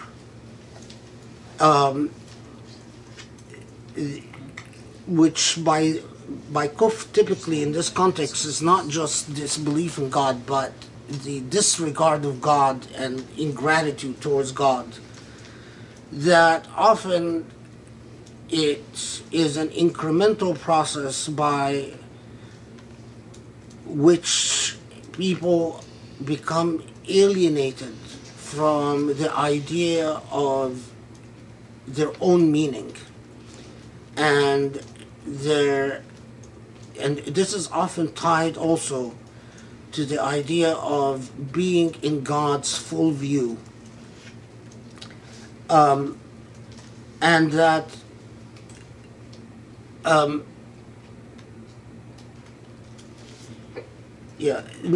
al-Asyan is very much what we said about in the surah, the incrementalism of sin, and the incrementalism of sin, where sin no longer becomes a big deal, or you get to a point where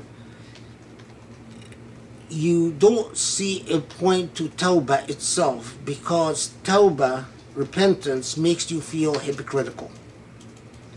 And so you escape the feeling of hypocrisy by just saying, well, Ran al-Ghafla is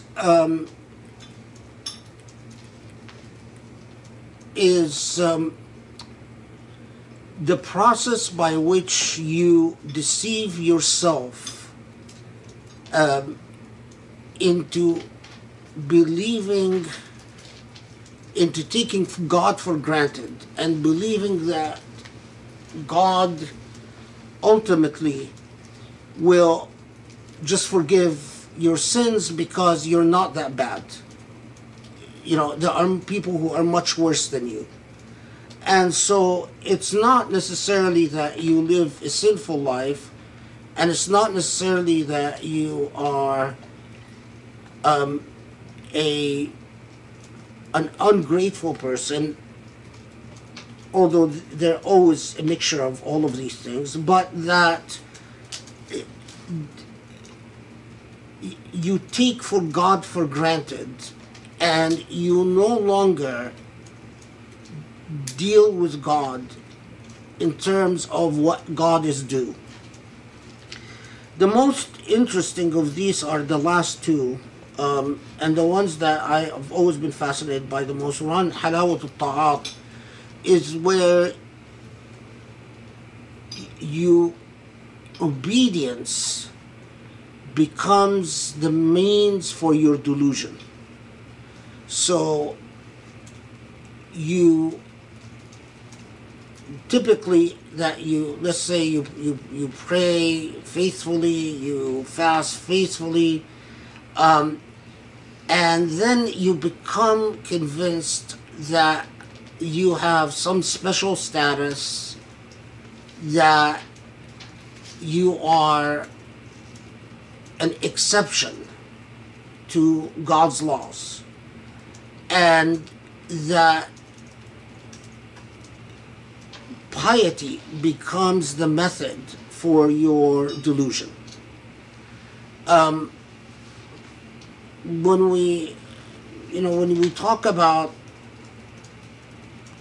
what I talked about in the khutbah last week, the sexual abuse committed by imams, I thought of talking about Ronald halawat al-ta'at in this context, but I decided it would be a bit too unfamiliar to people. وراء حس الكائنات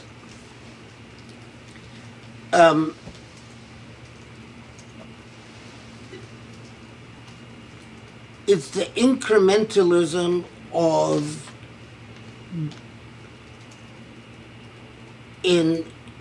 indulgence in the pleasure of sensations of consumption.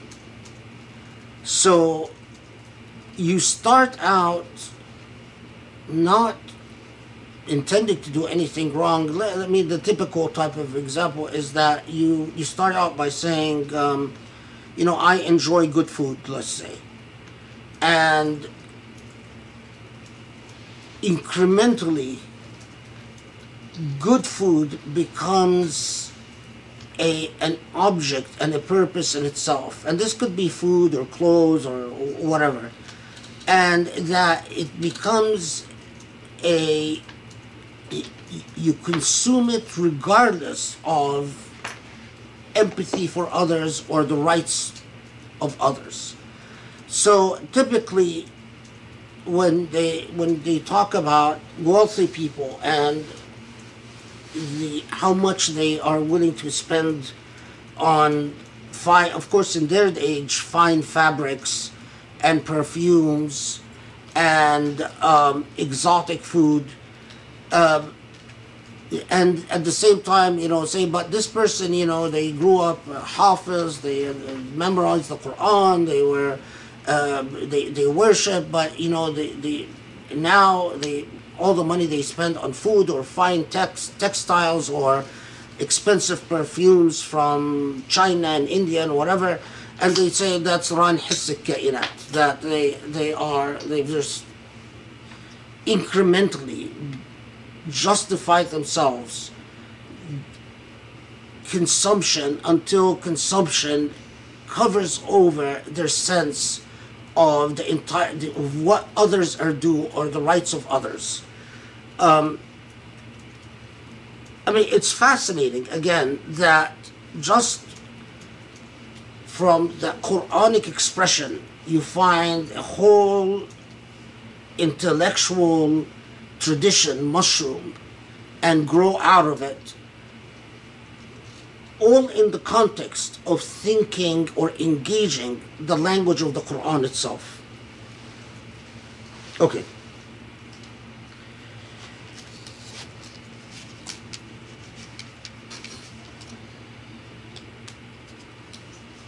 So,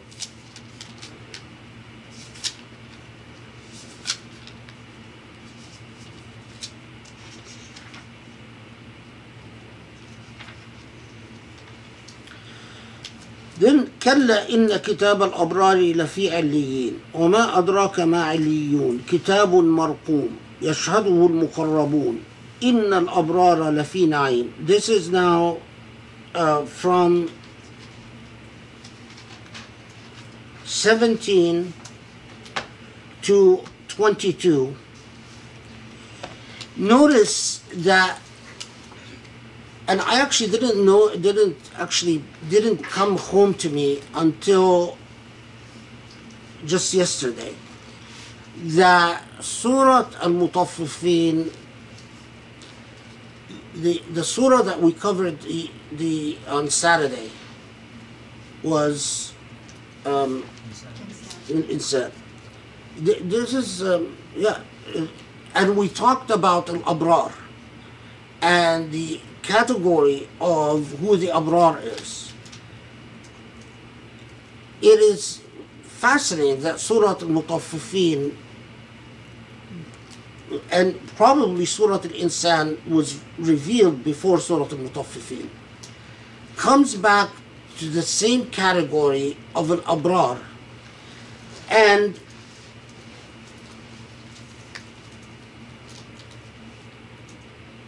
it talks about the Abrar as in a particularly high category. And put it, the most succinct way to put this is al-taqwa, as you find often in tafsir sources, التقوى هي اجتناب المحارم والبر الاتيان بالمحاسن. So المتقين or taqwa is that you refrain from what God forbade or you do what God ordered, like prayer, fasting, and so on. But Al-Abrar, as we learned in Surah Al-Insan, is a step beyond that, and that's attaining what al-mahasin, what is beautifully good. Or as we said last week, al-bir الذي لا يؤذي الضر. And as we said, the dhar is the smallest living thing. So, or al-bar الذي لا يؤذي الضر, that bir is a person whose piety reached the point that they don't harm even the small, and as we said last time, it is because of their awareness of the right of the other. Now, notice this harken back, that theme of the Abrar. If you go back and review what was said about Surah Al-Insan, the theme of the Abrar dovetails again to Mutaffifin, in that who are the Mutaffifin? Those who ignore the rights of others. Who are the Abrar? Are those who are painfully cognizant and aware of the rights of others. And because of that, they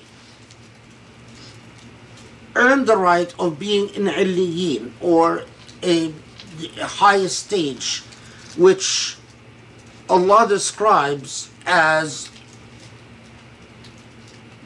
and we'll talk about in a second, that they are in Allah's full gaze, and in fact gaze upon their Lord. But we'll come to that. Okay. على الأرائك ينظرون. Now I'm going to pause at the ara'ik, which is, basically translated in الأرائك ينظرون, upon couches gazing, right? This is normally the typical translation. But here's the interesting thing about al-ara'ik in this context. Wait. If I...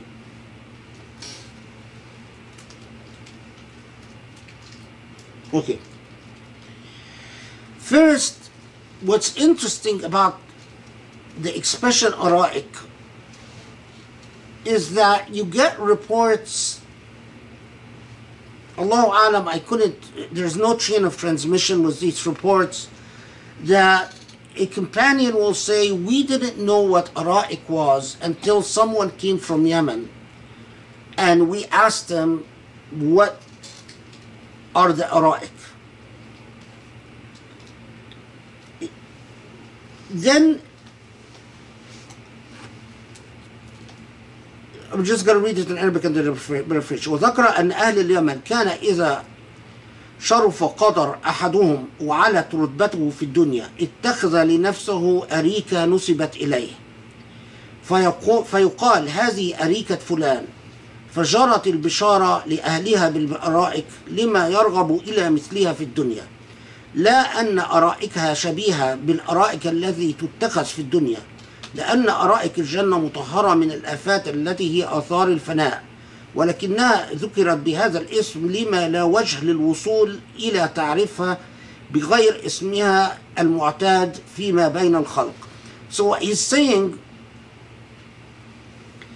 is that he's dovetailing to this narrative about that they didn't know what ara'ik was until they learned from Yemen. But whether that's historically accurate or not is not the issue. But they say that the practice in Yemen was that if someone became of nobility or became wealthy or became of considerable power, then they would buy, or more likely have an arika, a couch manufactured, and that couch becomes known as belonging to this person. So we know already that among the practices of the Persians and also Byzantines, that the rich people would eat leaning on a couch. That was a sign of wealth. But here, that not only in coming from Yemen, that couches became a status symbol. Only the most noble and the most wealthy would own couches. So he's saying that this is why Allah mentions that the Abrar will be leaning on couches, is to basically tap into that cultural construct that the Arabs have.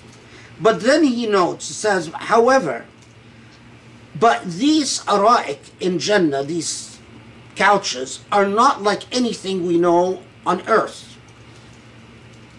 However, Allah simply uses that name, that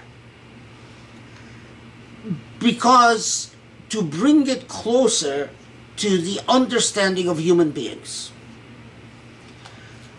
which I believe this is from Tafsir al-Maturidi, which for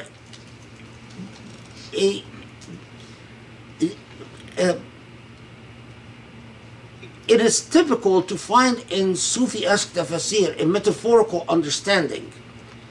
But in tafsirs like al-Maturidi and al-Razi quite often, and even sometimes in tafsir like al-Wahidi and people who are more traditional, they will tell you that Allah uses words that invoked a meaning for the audience of the Quran at the time, with the proviso that you can't take these words literally. That couches cannot mean the couches that you know on earth. Now this is particularly significant because notice what follows that expression, على الأرائك ينظرون.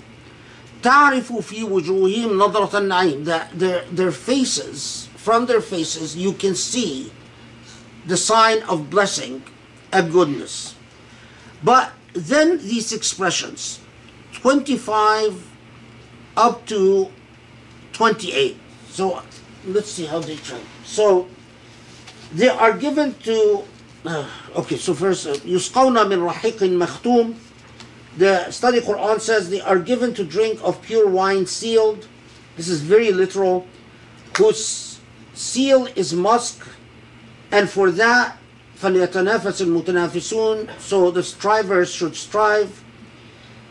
ومزاجه من تسنيم, and whose mixture is of tasneem is spring, hence drink those brought nigh. Let's see what Ahmad Asad says about this, because that translation is rather clunky. Okay, so Ahmad Asad says, they will be given a drink of pure wine whereon the seal of God will have been set, pouring forth with the fragrance of musk.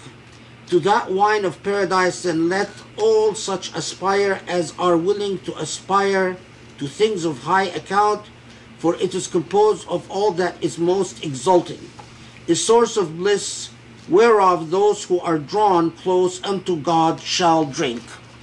Again, Ahmad Asad, I think, is closer to the original. But يسقون من رحيق مختوم ختامه مسك. The literal translation doesn't give you any sense of the pause that the commentators of the Quran took, because Rahiq Makhtoum, although in a very literal way it is a sealed wine, but it's a very unusual expression and doesn't make sense if understood literally. And especially when you say khitamuhu misk, because literally it would mean that what is left at the bottom of the cup is musk, which again literally doesn't make a lot of sense. وَمِزَاجُهُ مِن تَسْنِيم. Well, tasneem was not a word in common usage among Arabs, except that the Quran goes on to say عَيْنًا يَشْرَبُ بِهَا الْمُقَرَّبُونَ, that those who are truly close to Allah, this will be a source of quenching their thirst or their need.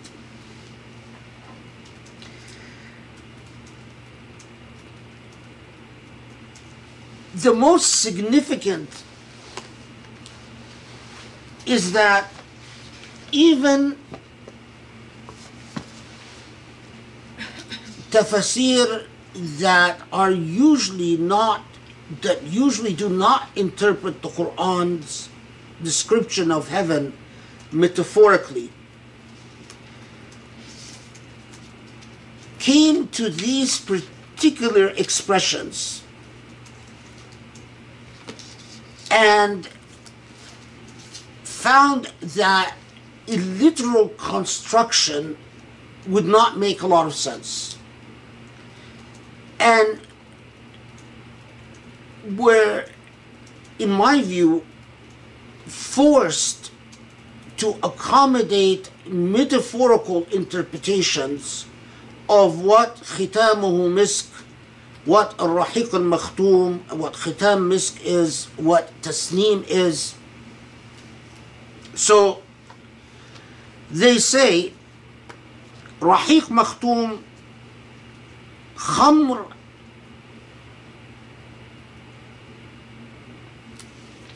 من المحبة الروحانية الغير ممزوجة بمحبة النفس, that it is the intoxication of spiritual love uncorrupted by self-love.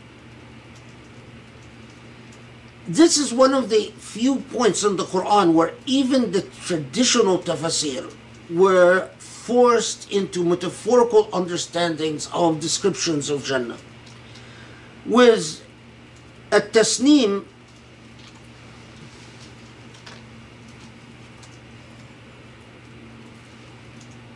even someone like Razi, who usually doesn't understand Jannah in a metaphorical way, says التسليم في الجنة الروحانية هي معرفة الله ولذة النظر إلى وجه الله الكريم, والرحيق هو الابتهاج بمطالعة عالم الموجودات. So he is saying that tasneem, rahiq is let's leave rahiq for now. Okay, so tasneem is the joy of gazing upon the face of Allah. And the face of Allah, again, is not understood in a literal sense, but whatever Allah allows us to see of Allah's self. Now, this in the context, if you recall what Surah Al-Insan said about the Abrar, and as we remember that the Abrar are the people who internalize virtue and morality from Surah Al-Insan. When it comes to describing the Jannah of Al-Abrar, the Quran uses, like it did in Surah Al-Insan, expressions that do not easily translate in any literal meaning. And as we saw in Surah Al-Insan, that if you understand them in the context of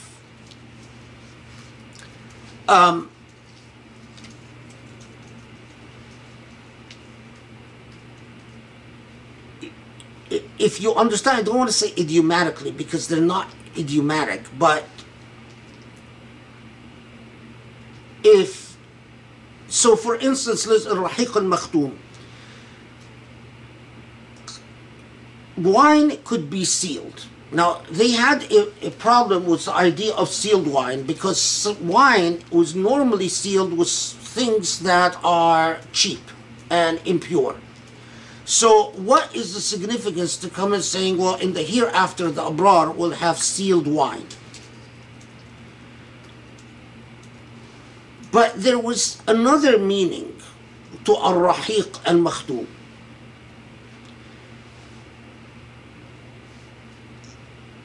Al-rahiq was often understood as the perfume of a thing.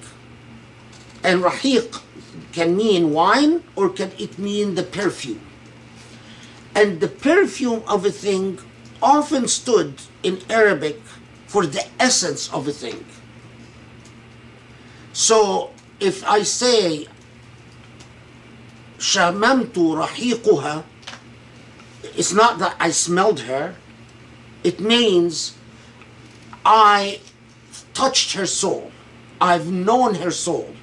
And it was used in romantic poetry in that sense. But here, al-makhtum means,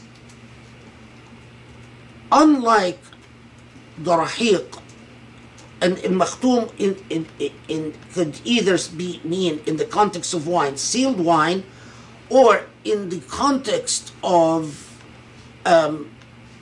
romantic poetry as the unmistakable and absolutely pure thing. So in Jannah, what would be the Rahiq Makhtub? What would be the unadulterated and uncorruptible, pure Rahiq of a thing? And it was difficult to avoid the answer that it would be Allah subhanahu wa ta'ala. So that's how they reach it. So even the traditionalists said, well, sealed bottles of wine, that is just doesn't make any sense. But if we understood it in the sense that we've known Arabs have been using rahiq forever, and the sense that people would use makhtoum separately as the absolute, unequivocal, final, decisive act, and we put the two together, then it would be a clear indication, especially that in Surah Al-Mutaffifin, it told us that among the worst punishments is that those who are an rabbihim la mahjubun, those who are concealed from the sight of their Lord. Okay, everyone follow that? Is that clear enough? Okay.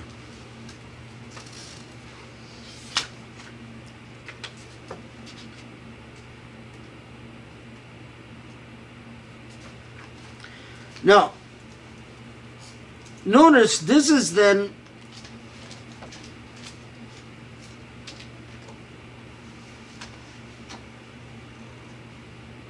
notice here تعرف في وجوههم نضرة النعيم. We've encountered that word nadra before, and I don't know if you remember this. وجوه يومئذ ناظرة إلى ربها ناظرة. وجوه, faces that have that same attribute of being nadira. Nadira means fully bright, lit with joy. But in Surah Al-Waqi'ah, it is إلى ربها ناظرة. So those who have the attribute of wajuh nadira, they are gazing upon their Lord.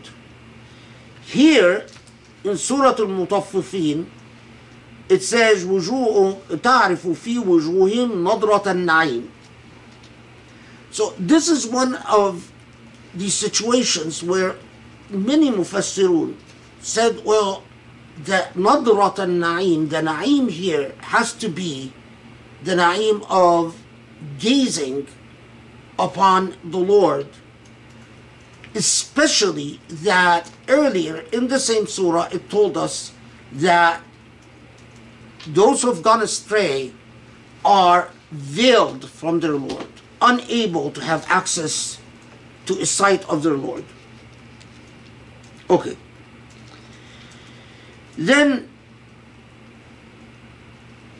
that وفي ذلك فليتنافس المتنافسون. So normally, of course, you noticed the translation is in this people should vow with one another or should, but فليتنافس المتنافسون literally means this is what people should really compete for. Go back to the beginning of the surah. The Mutaffifin are people who don't respect the rights of others, who put themselves ahead of others. Why? Well, the obvious answer is life is hard, life is a competition, we need to get ahead. Incrementally, that attitude resulted in what? In being alienated from Allah. Incrementally, that attitude of, well, you've got to take care of number one, you've got to get ahead, you've got to look after your own, you've got to look after yourself and your own, took people until the point that they no longer feel anything for God. Contrast to that is al-abrar, and the abrar are competing, or the abrar are those who, we know from Surah Al-Insan, that they rejected all of that and lived by principle, even if principle will put them at a disadvantage. And Allah comes and says, well, those are the people that will gaze upon the face of their Lord. Those are the people that will have the quenching feeling, the magnanimously satisfying feeling of feeling what it means to love their God and be loved by God. Okay, then it comes and says, and you know what? This is what you really should be competing for. You can't understand that without the entire context of incrementalism, corruption, and competing for the wrong things, which is exactly the characteristic of al-Mutaffifin. Okay. Now, it comes and says something to the people of Mecca who are now, we know, have either, if the reports that the Surah Al-Mutaffifin might have even been revealed half in Mecca, half in Medina, or the last surah in Mecca, is at a minimum, they know that persecution, the less vulgar part of persecution, but perhaps the most hurtful part of persecution, is ostracism. People could arrest you and torture you, and it is a battle of wills, but when the ostracism is people constantly mocking you, laughing at you, winking with each other about how stupid, how naive, how ignorant, how unimpressive you are, that's corrosion. That's what corrodes your personality. So, and here's that description. إِنَّ الَّذِينَ أَجْرَمُوا كَانُوا مِنَ الَّذِينَ آمَنُوا يَضْحَكُونَ. So, they used to laugh at those who believed. وَإِذَا مَرُّوا بِهِمْ يَتَغَامَزُونَ. And they would wink at one another, and يَتَغَامَزُونَ meaning that they're mocking them, right? وَإِذَا انقلبوا إِلَى أَهْلِهِمْ انقلبوا فَكِهِينَ. Now, their attitude about causing that constant state of demoralization to the believers, to Muhammad and his followers, ﷺ, is that they took it jovially and lightly. They were not burdened by it. They were not troubled by it. The nature of the constant derision and mockery was in complete pompous arrogance. If you would ask them, imagine those people who laughed and mocked and jeered, imagine they would go in the hereafter, right? And if you were among them, what would you think to yourself? well, I didn't hit any of them. I didn't imprison any of them. I didn't kill any of them. All I did was crack a few jokes here and there. What word applies to you? Al-Mutaffifin. You see how brilliant the construction is? You wouldn't put a lot, you don't take mocking people and laughing at them and putting them down seriously. But you wouldn't do it if you didn't have that moral failure of al-Mutaffifin. You don't put a lot of weight on the way you deny them rights and grant yourself privileges. And I'll show you in a second. And when they see them, they say, oh, these are the people, these are the fools, these are the people who've gone astray, these are the ignorant people. وَإِذَا رَأَوْهُمْ قَالُوا إِنَّ هَؤُلَاءِ لَضَالُّونَ. What does the Quran comment about this? The comment is most amazing. It says, وَمَا أُرْسِلُوا عَلَيْهِمْ حَافِظِينَ. Let's see how they... This is 33.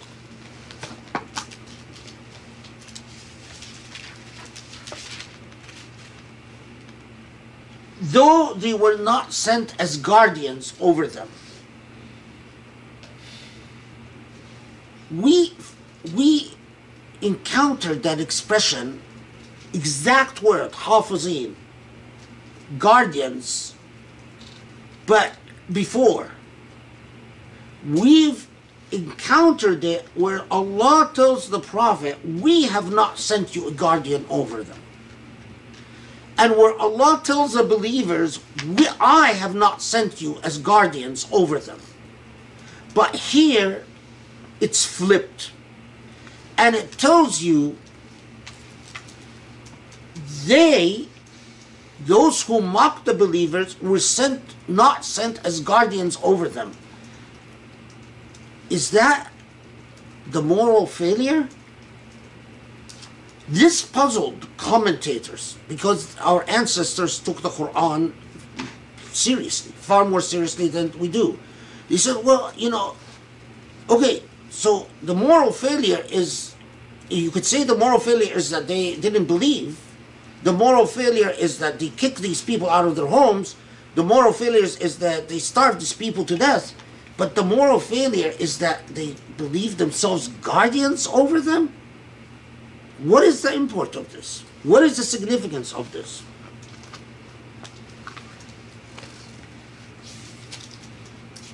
So,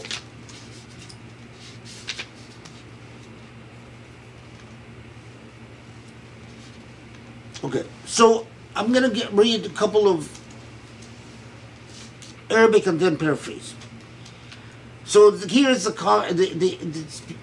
commentators trying to make sense of this. So they say, إذا اعتبروا كمالات الناس بالنسبة إلى كمالاتهم أخسروها واستحقروها ولم يراعوا العدالة في الحالين لرعونة أنفسهم ومحبة التفضل على الناس.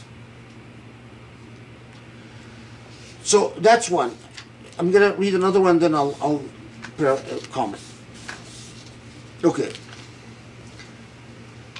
وما أرسلوا عليهم حافظين أي يعني بل أمروا بإصلاح أنفسهم باشتغالهم بذلك أولا من تتبع عورات غيرهم. So when they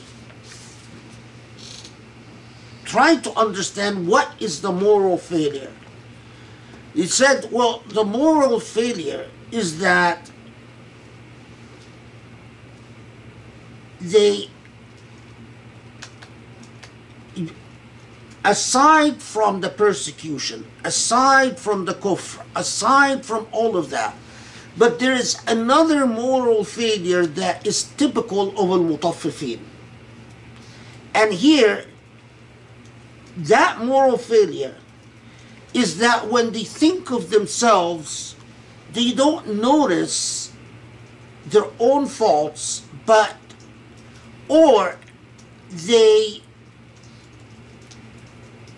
understate and de-emphasize their own faults while focusing on the faults of others. اعتبروا كمالات الناس بالنسبة إلى كمالاتهم أخسروها واستحقروها. So when they compare themselves to others, they say, well, I don't see, okay, maybe I have a few faults, but look, this person. And ولم يراعوا العدالة في الحالين لرعونة أنفسهم ومحبة التفضل على الناس. The problem is that they are happy with themselves and they want to feel superior to other human beings. Ibn Arabi says, in fact, he comments that what often makes people who might otherwise notice their moral failures fail to do so is in fact that they will not take a moment of serious pause to notice how thoroughly disgusting they've become. And the reason they won't is because they will become addicted to the entertainment of looking down on others. So Ibn Arabi says this is the way you understand a lot of kufr, and this is the way you understand a lot of fisq. You become addicted to the joy of mocking, jeering, laughing, backbiting. If you gave yourself a pause and say, what the hell am I doing? You might notice something and you might actually move ahead. But the most remarkable thing is that then many commentators said, well, but you know what? That moral failure, because it is the moral failure of al-Mutaffifin, and we start out with al-Mutaffifin being believers. But Allah then takes us to those who mock the righteous. So when Ibn Ajiba, for instance, comments on this, he says, and this is what people on the wrong path do to people of the right path in every age and every time. They demoralize them and break them down, not necessarily through persecution, but through mocking and laughing and disrespect. And that this sin is only, it becomes the seriousness of this sin is not appreciated by people because they don't put the appropriate weight on it until it blackens their heart and they can no longer tell the difference between right and wrong. Okay, then so when two things, Allah comes and says, so now in the hereafter it will be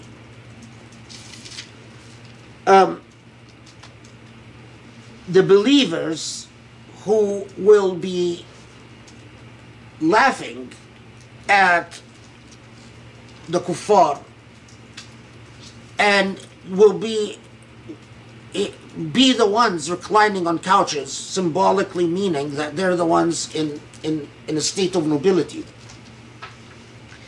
But notice the way that the surah closes. هل ثوب الكفار ما كانوا يفعلون. First, two things about this. One is that the rhetorical question is as if saying, so Was it worth it? Second, every commentator I know of saw the obvious point that here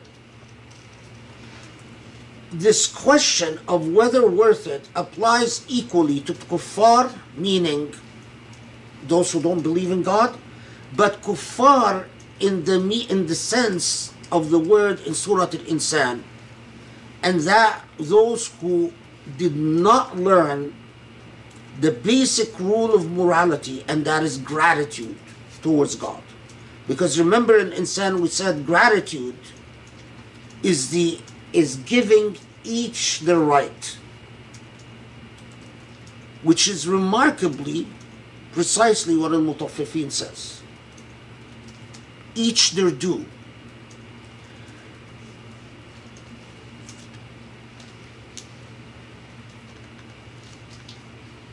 Interestingly, a number of commentators were bothered by the Quran saying that now it is the believers that will be laughing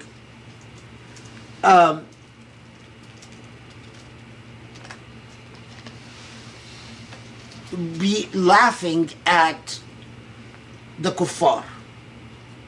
Why were they bothered by this? Because the Quran says elsewhere that in Jannah people will be cleansed of any unworthy feeling. And to laugh at the loss of someone, or to laugh at the failure of someone is an unworthy feeling. So, because our ancestors took the Quran far more seriously than we do, and because they also had more moral courage than we do, they weren't afraid to raise issues and talk about them.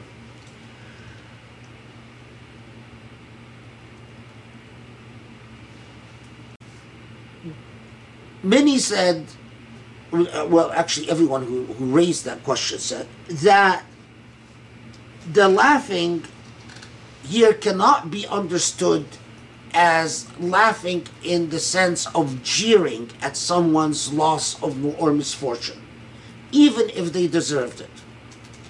But the laughing, meaning it's a metaphorical,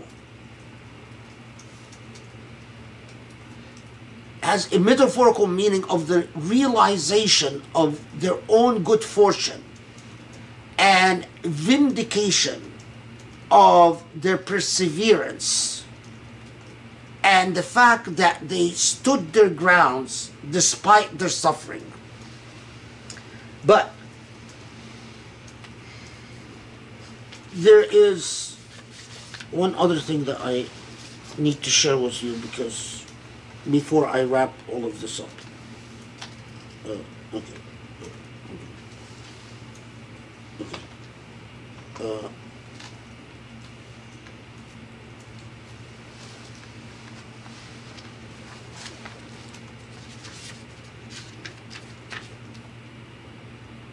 Yeah.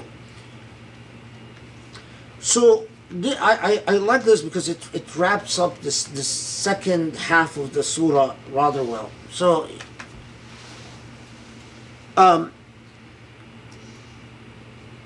this is in the context of the discussion about the metaphorical or the what laughing means. So he says,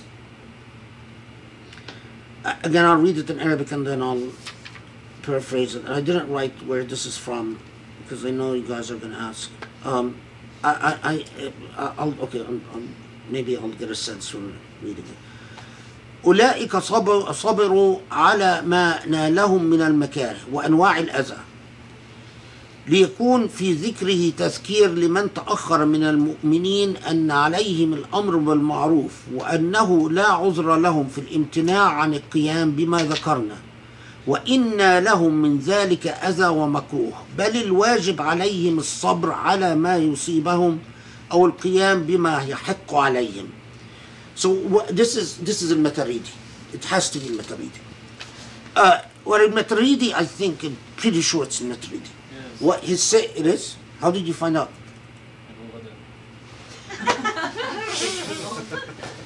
I hate the modern age.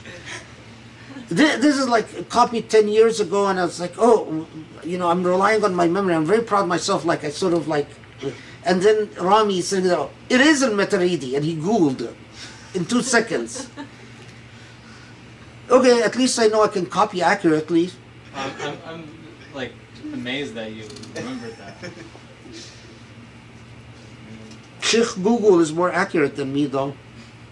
Well, anyway, me and Sheikh Google are both accurate in this case. Okay, so what he's saying is that the point of saying that they are laughing is that the people who were mocked and laughed at and disrespected and demoralized, they persevered.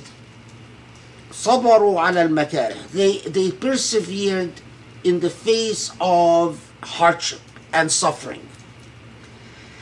And the point in Allah emphasizing that they won at the end is to remind those living life on earth that they have an obligation to al-amr bil-ma'ruf wa-nahy anil munkar. They have an obligation to command what is good and resist what is not good or evil. And they have no excuse to refrain from doing so, even if the cost of doing so is that they suffer. Because their duty is to persevere in the face of suffering and to do what they are obligated to do. So, take a step back in wrapping Surah Mutaffifin. Surah Al-Mutaffifin comes, and the first part I think we've talked about enough, is that it's saying, okay, you people are going now to establish a new experiment. I am not going to tell you about sadaqah, I'm not going to tell you about zakah, I'm not going to tell you about salah, I'm not going to tell you about all of this. What I'm going to tell you is, you are completely on the wrong path. In fact, waylun, woe to, like absolute condemnation, if you are not faithfully and meticulously cognizant about the moral law, which basically do unto others as you like done unto you. The moral law that you can't put your own interests ahead of others. Not even the logic of incremental advantage. Why? Well, because this is precisely how darkness creeps in. This is precisely how you become alienated from God, alienated from yourselves, alienated from your purpose. And remember that true victory is that you enjoy the rahiq al-makhtoom wa tasneem, which, as we said, is being close to your Lord, in the gaze of your Lord. And if you only understood that this is really what's worth competing for, this stuff that the Mutaffifin do for little advantage here, a little advantage there. That's precisely how things go completely wrong. But moreover, did you notice how you lived demoralization and mockery, and you felt your humanity completely taken away from you, not because of the big stuff, but because of exactly those people who don't think that they're doing something really that bad. They're just making jokes. They're just laughing. They're just mocking you. They're just saying you're not that smart. You're stupid. You're ignorant. Whatever. Well, that's precisely the problem. And what al-Maturidi ties in very nicely, and I think he hits it right on the nail, is that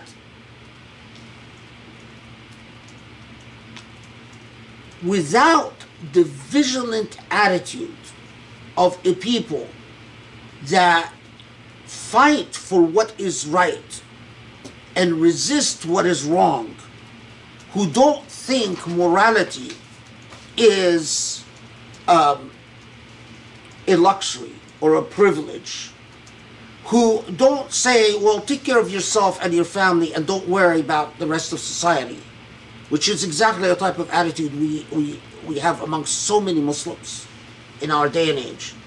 These are precisely the type of incremental moral slippage, the moral slippery slope that you get into, where you become completely alienated from the sight of God and completely alienated from the Islamic project in the first place. And that is then, when you understand that, then you understand why Surah Mutaffifin was the sort of gift given to Muslims as the last revelation in Mecca before they start their journey in Medina. Alhamdulillah Rabbil Alameen. Alhamdulillah, that it's a little bit unbelievable that we finished the Meccan surahs, and what an incredible, powerful. There might be another Meccan surah. Oh, okay. It's I keep debated. wanting to announce the hijrah. It's debated, Okay, but we're we'll done. see. Okay. Zalzala, which is Alhamdulillah, but what an incredible, powerful, ending. It's subhanallah. Thank you so much. Why don't we take a break and collect our questions, send them through the chat, and then inshallah we'll start the Q&A. Okay, Bismillah ar-Rahman ar-Rahim. Thank you again. It's like, to say thank you just feels like it's so insufficient.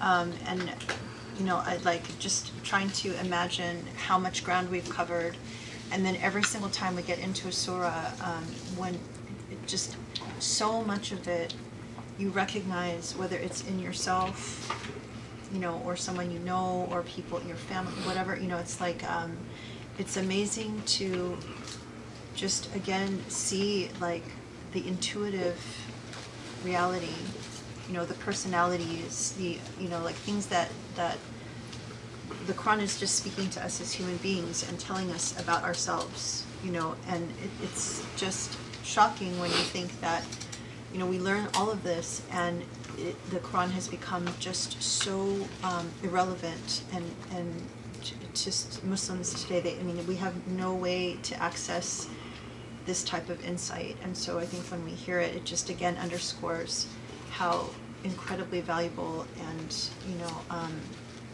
how blessed we are to be receiving this knowledge. So thank you, and I know some people shared some really beautiful comments on the chat too, just echoing the feeling like we just feel like we've never understood the Quran at all in this way, never had a chance to access it. So thank you. Is there a dhikr, or is the whole thing? Okay. And just for clarity, I know someone wrote this as well. Could you go through again the five? Because I don't understand the Arabic. Is it the? yeah. Can you spell it out too? The rain or the Quran. Ran? Okay. Ron Kufr. Ron basically mean the incremental overcoming of. I mean that's the and they talk about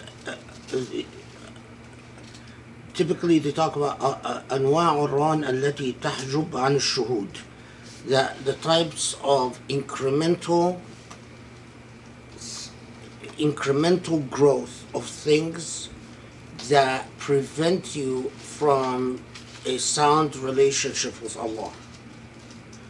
And so the first, and it's not helpful to understand them in terms of seriousness, but to understand them basically as typologies. So Ran al-Kufr is where you become it's the essence of kufr is ingratitude, and ingratitude is what makes you start thinking that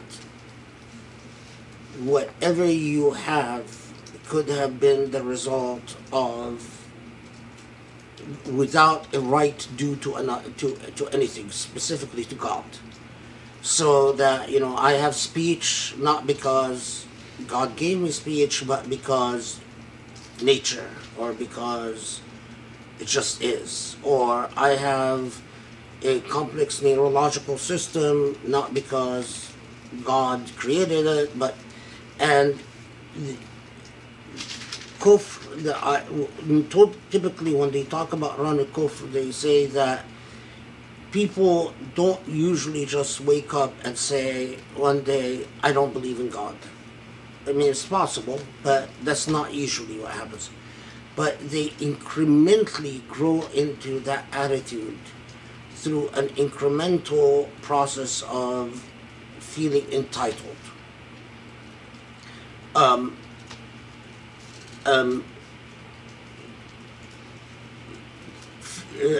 It's sort of that eventually the kufr becomes a part of their character, a part of their attitude, a part of their psychology. Ran al-Asyan is the same thing as learning to sin, but incrementally. You start out with ignoring small sins or occasional sins, and then you get to a point where bit by bit الاشتراء على المعصية, that you become insolent. It's no longer a big deal. You don't think of it as, well, at first you might be apprehensive, you might be cautious, but then eventually it just becomes, or you even lose hope in repentance, or you say, whatever justifications you give. Ran al-Ghafla is not that you are, it's not that you affirmatively reach the point of kufr, or that you are affirmatively sinning, but you take God for granted. You are incrementally think to yourself, well, what I do is not that bad. I don't commit any major sins. I don't, but Ran al-Ghafla can manifest in a lot of ways. Sometimes you find people say Ran al-Ghafla is tark al-wajib, that Ran al-Ghafla is that it's not that you commit sins, but you stop performing obligations. But I don't think it needs to be that. Ran al-Ghafla means incrementally just being oblivious and forgetful towards God, because you think to yourself, well, whatever I do, God most certainly is going to forgive, because after all, I'm not that bad. I think Ran al-Ghafla is, typically when you find someone who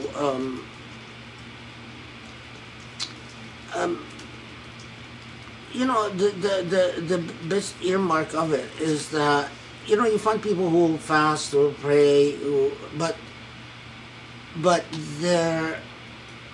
they do things that are very selfish, that are inconsistent with what they know to be an obligation, and what they might even tell themselves, yeah, I know this is probably from the devil, but it's okay, I'm still a good person.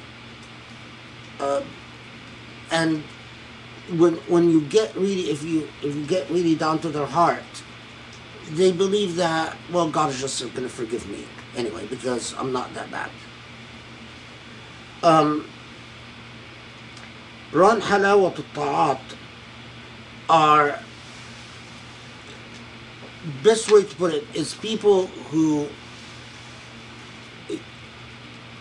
they love, like they'll pray, they'll fast, they'll do everything that God, but they obey God ritually, but the performance of ritual becomes the path for their delusion.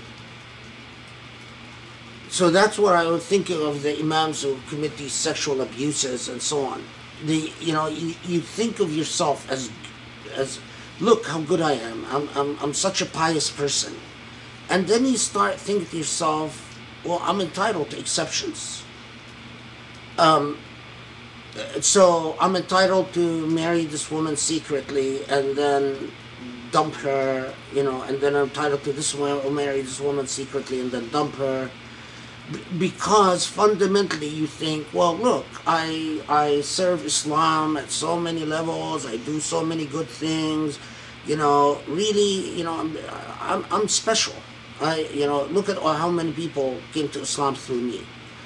That's halawat, that's Ran al-Ta'at, that you start thinking of yourself as a special category. And the last one is what they say, Ran hiss al-kainat, that the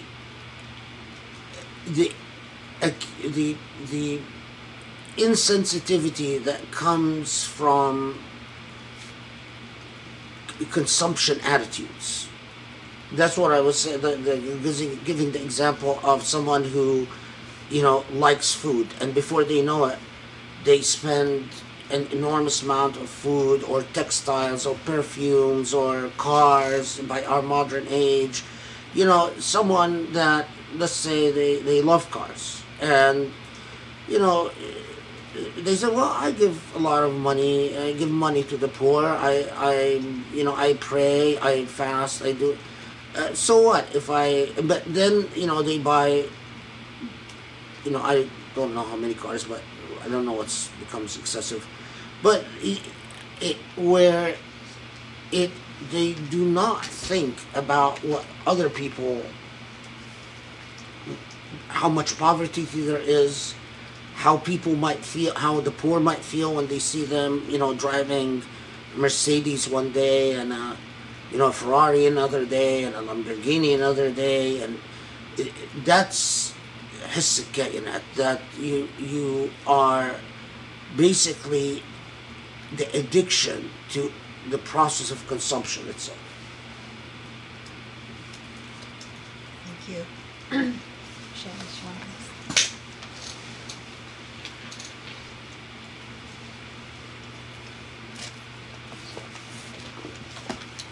Thank you so much, Sheikh. I was wondering whether the beginning of the surah is extending the metaphor at the end of the surah, the last verse, where it's essentially, in translation, crudely saying, "Are not the disbelievers paid for what they used to do?" kind of a thing. So it's just kind of like related mentally for me it relates back to the idea of they're skimming from the top, thinking that they're earning something, and they are indeed earning something. You'll be paid for it through your action, if I don't right. So through your actions, what they're doing. I'm wondering if that does that further bolster your point. I mean, obviously the rest of the surah also bolsters the point, but I'm saying it with this cap, it seems to bolster your point that it has more to do with conduct and more to do with the moral malady than to do with the earning. But Allah here is essentially saying, yes, well, yeah, you're thinking in terms of business, but it's way more than business, and it has to do with your conduct itself. That's what you're skimming off the top, but I won't be skimming off the top. I will give you your full due. I'll pay you in full. I won't skim off the top for you. Yeah, that's a really good point.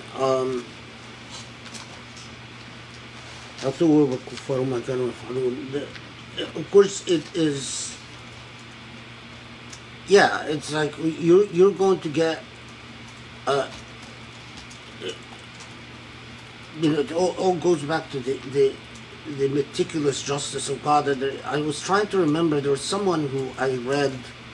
I can't remember now, but who says something very similar to this, that that Allah comes back and says, just remember that the scales of justice, while you were thinking that you could cut corners with justice, well, in the hereafter, there's no cutting corners with justice. But also keep in mind that there is that sort of that rhetorical question that,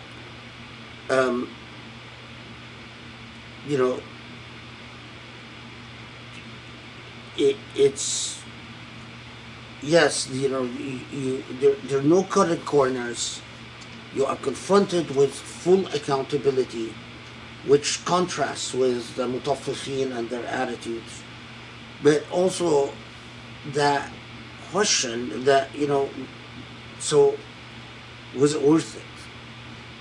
When you know when Allah tells you what you should actually compete for, what things you should compete about, and then at the end say, you just get it all wrong because you compete for the wrong things. You think that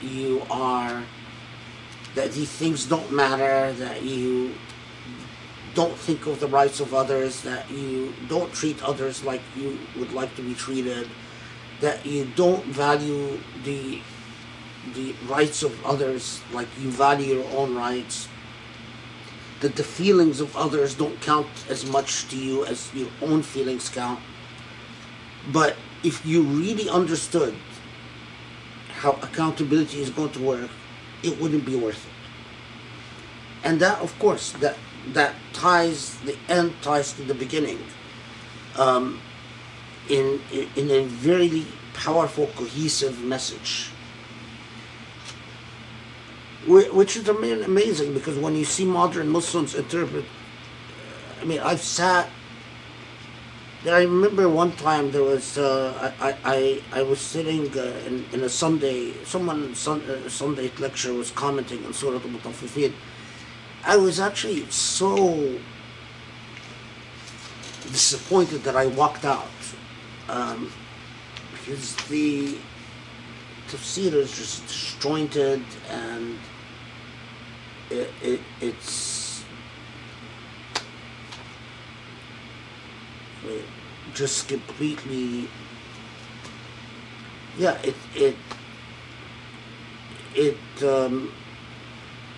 makes you think that Surah Al-Mutaffifin is basically, be good and don't cheat.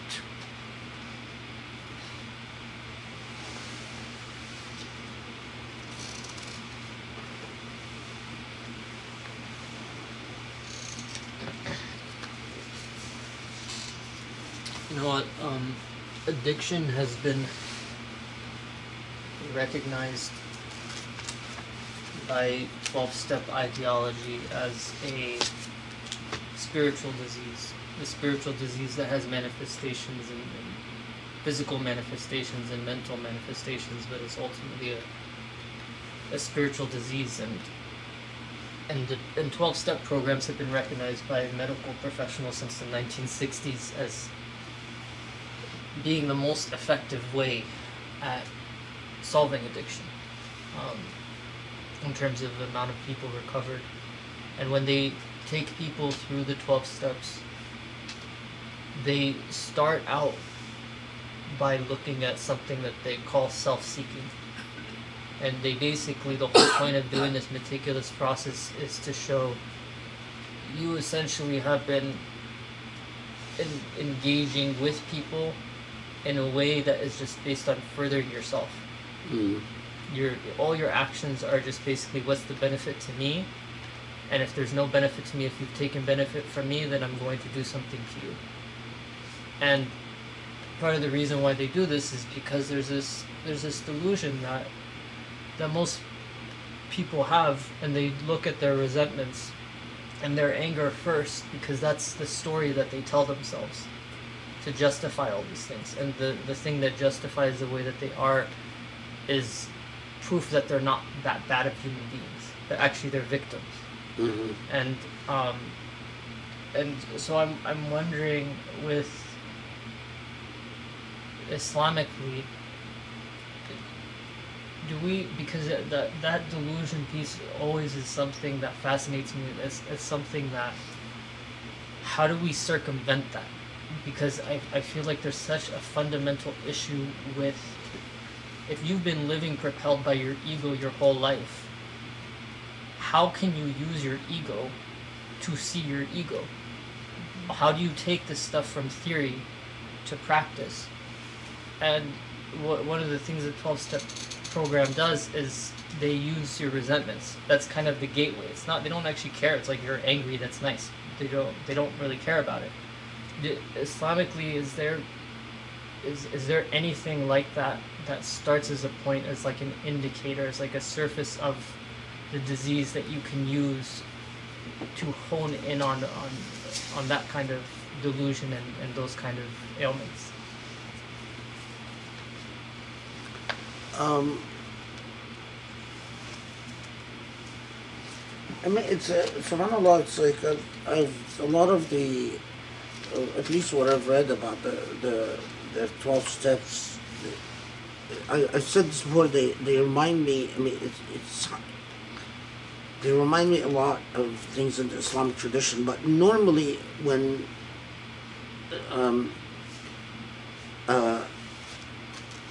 so going back to this whole that if you are working with a sheikh that focuses on ayub al-nafs as opposed to ayub al-ghayr, the faults of the self as opposed to the faults of others, the first thing you're taught is that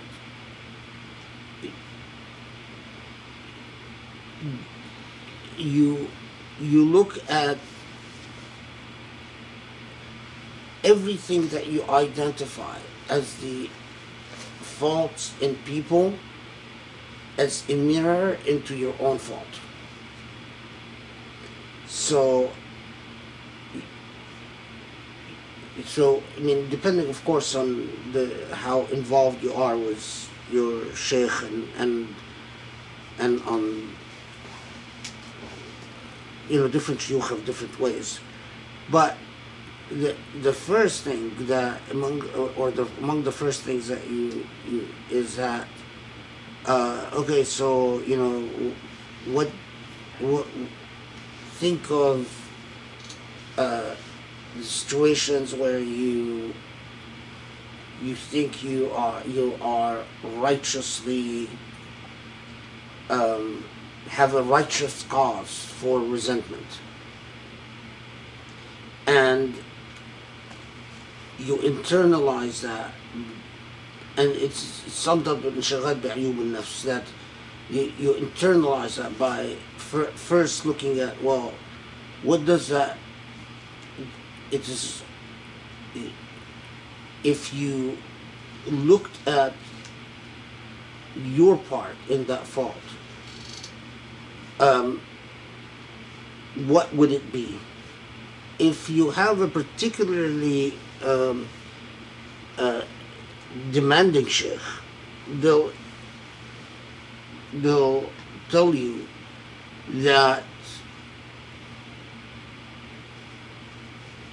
the first presumption you start with is that everything that you point to as shortcomings in others is in all likelihood first a shortcoming in you.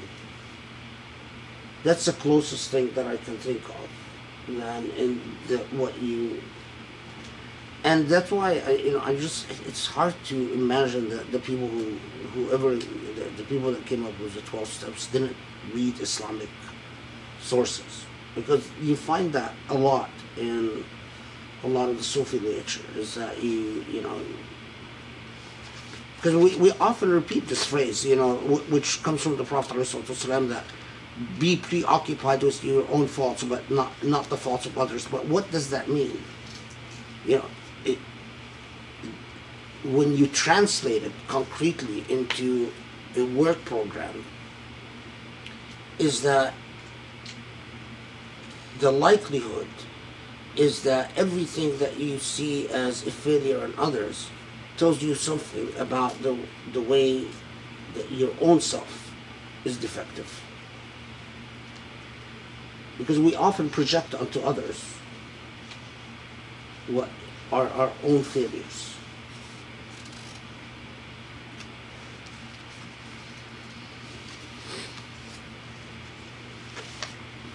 Anybody else have any more questions? Okay. Well, I wanted to ask you actually, if you could say, well, two things. For these five categories or typologies that you mentioned, like if you recognize that in yourself, like what is a good antidote? It seems like so much of it comes back down to really just being self-reflective and humility, and I think taking God for granted. I mean, that's one, for example, that I think a lot of people probably feel like, okay, well, I'm not that bad. There are people that are worse than me. God will ultimately forgive me, that kind of thing. How do you balance like that? And actually, I'm asking for a friend, for myself. Like the idea that, how do you balance sort of the idea of taking God for granted, and then also sort of like trusting, that having good intentions and trusting that, that you're trying to do your best, but then maybe I am taking God for granted, Like, how do you ensure you're not deluding yourself? Kind of back to the question of delusion.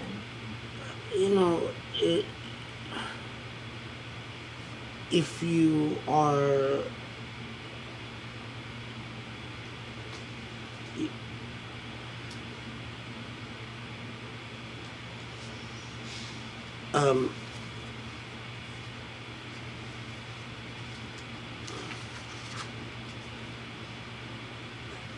of course, it's hard to answer it in the abstract, because a lot of times the question is, well, what type of behavior are we talking about? If one is not doing something that is clearly haram, and the fact that they're conscious, that they are concerned about not taking God for granted, the fact that while they do their best and they believe in Allah's mercy and in Allah's forgiveness, but they are conscientious that especially if they hear the voice of their own conscience calling upon them that, be careful not to take God for granted. That is often quite enough, unless you are talking about someone who's doing something that is jurisprudentially haram, and then the act of haram,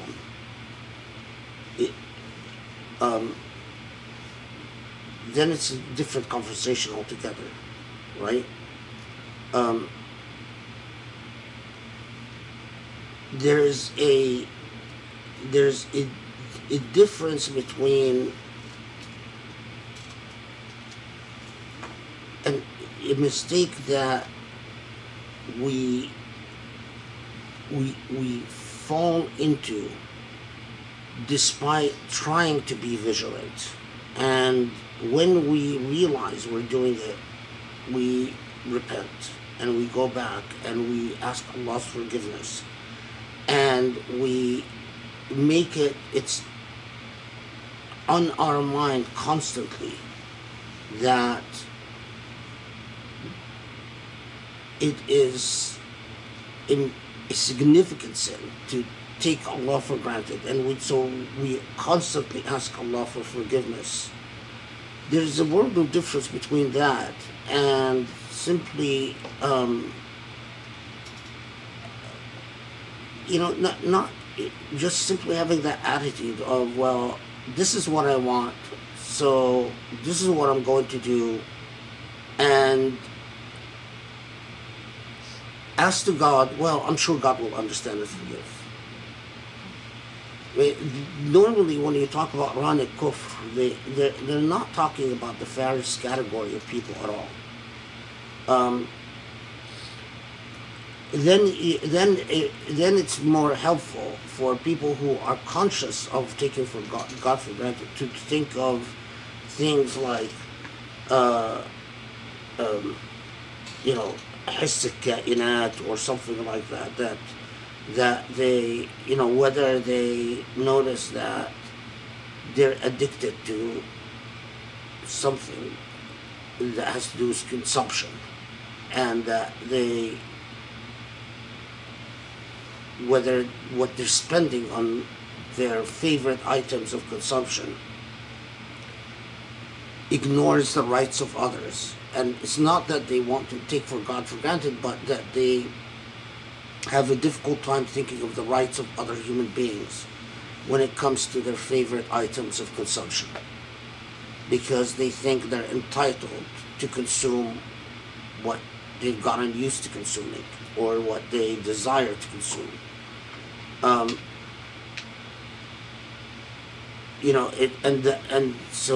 It's not that they think of. So that's why they have these different topologies. Is that it's sort of what is most conducive to the getting to the heart of the problem. I'm sure that someone, for instance, who thinks that I'm special, and because I'm special, I am entitled to,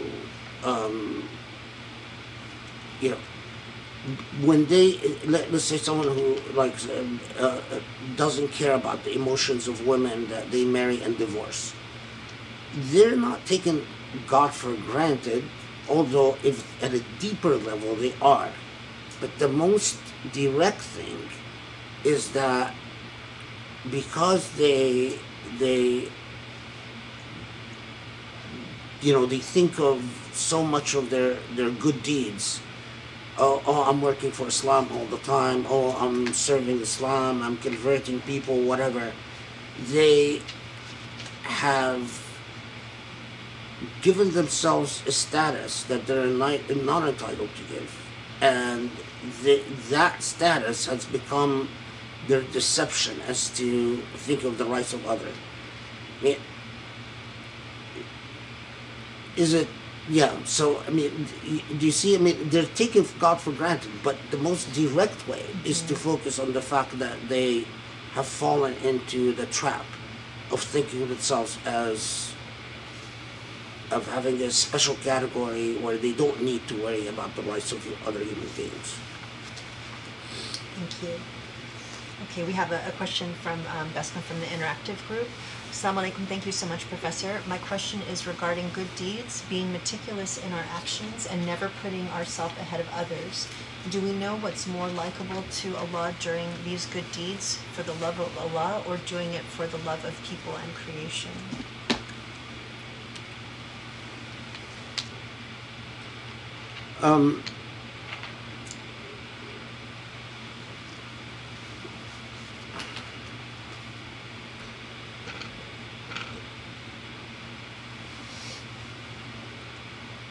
Loving Allah is inseparable from loving creation. Someone that says, I love people, but I don't love God, that's a problem, because then you are you're leaving out of the equation the rights of God, and you're focusing simply upon the rights of people. And it's like saying, well, I love the product, but I don't love the maker. And I'm going to ignore the maker, and I'm going to loop around the maker. But if you love the maker, you will know that part and parcel of loving the maker is loving what the maker made. And so, is it possible to love Allah without loving people? No, it's not. And that is in every, people who say, I love Allah but I hate people. Or I love Allah but I can't stand what Allah created. The answer is, then you are claiming that in theological terms, you are claiming that you love the that without loving the sifat. You claim the essence. You love the essence, but you don't love the attributes of Allah, which is impossible. You can't love the that without loving the sifat. And so, it's not, which is for a Muslim,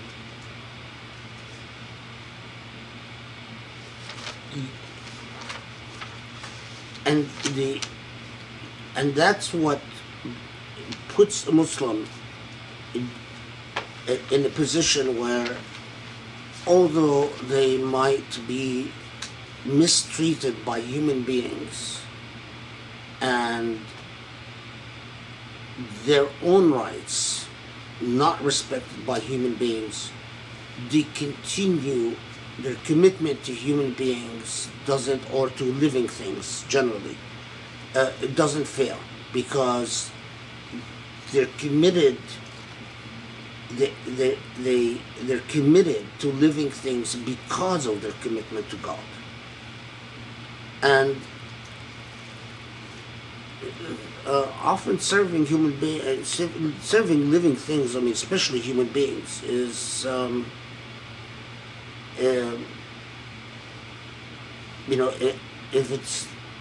if it's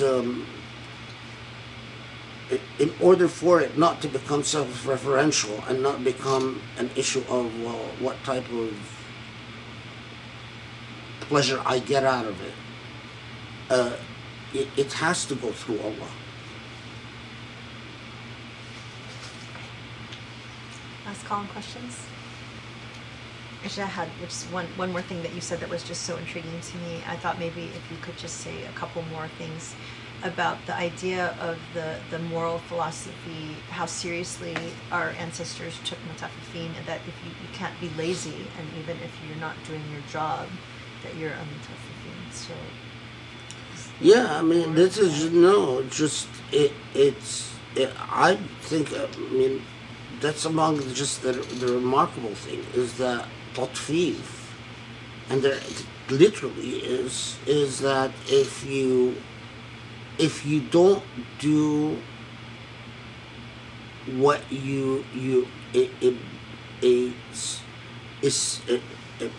what duties and rights obligates you to do, you're a mutaffif. So, if someone entrusts you with a job and you're being paid for a job and you don't do your job faithfully, you're a mutaffif. Because you are cheating. If someone entrusts you on a job and not to lie, and you lie, you're a mutaffif. If vigilance is part of the scheme of rights and duties, I mean, part of the scheme of justice in life, and when we don't give things their due, we're being unjust, and that's tatfif. That's the essence of tatfif. It's remarkable that the Quran came at it, because it's like if the Quran said just don't be unjust, which the Quran says in so many, that Allah commands qist, Allah commands justice, and so on.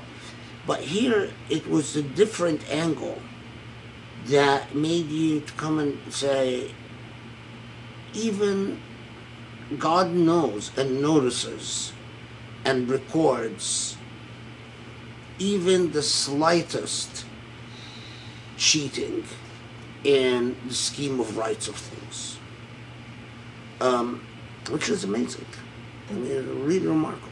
This, interestingly, was it in San where you were talking about sort of the natural vows? So could you apply this to, for example, parenting, right? You have a child, there's an implied vow, and so if you aren't living up to that.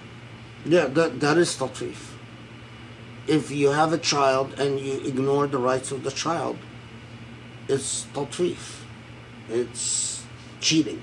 Or incrementally, you're not doing everything Yeah. you can to be your best, Yeah. your best job. Okay, alhamdulillah.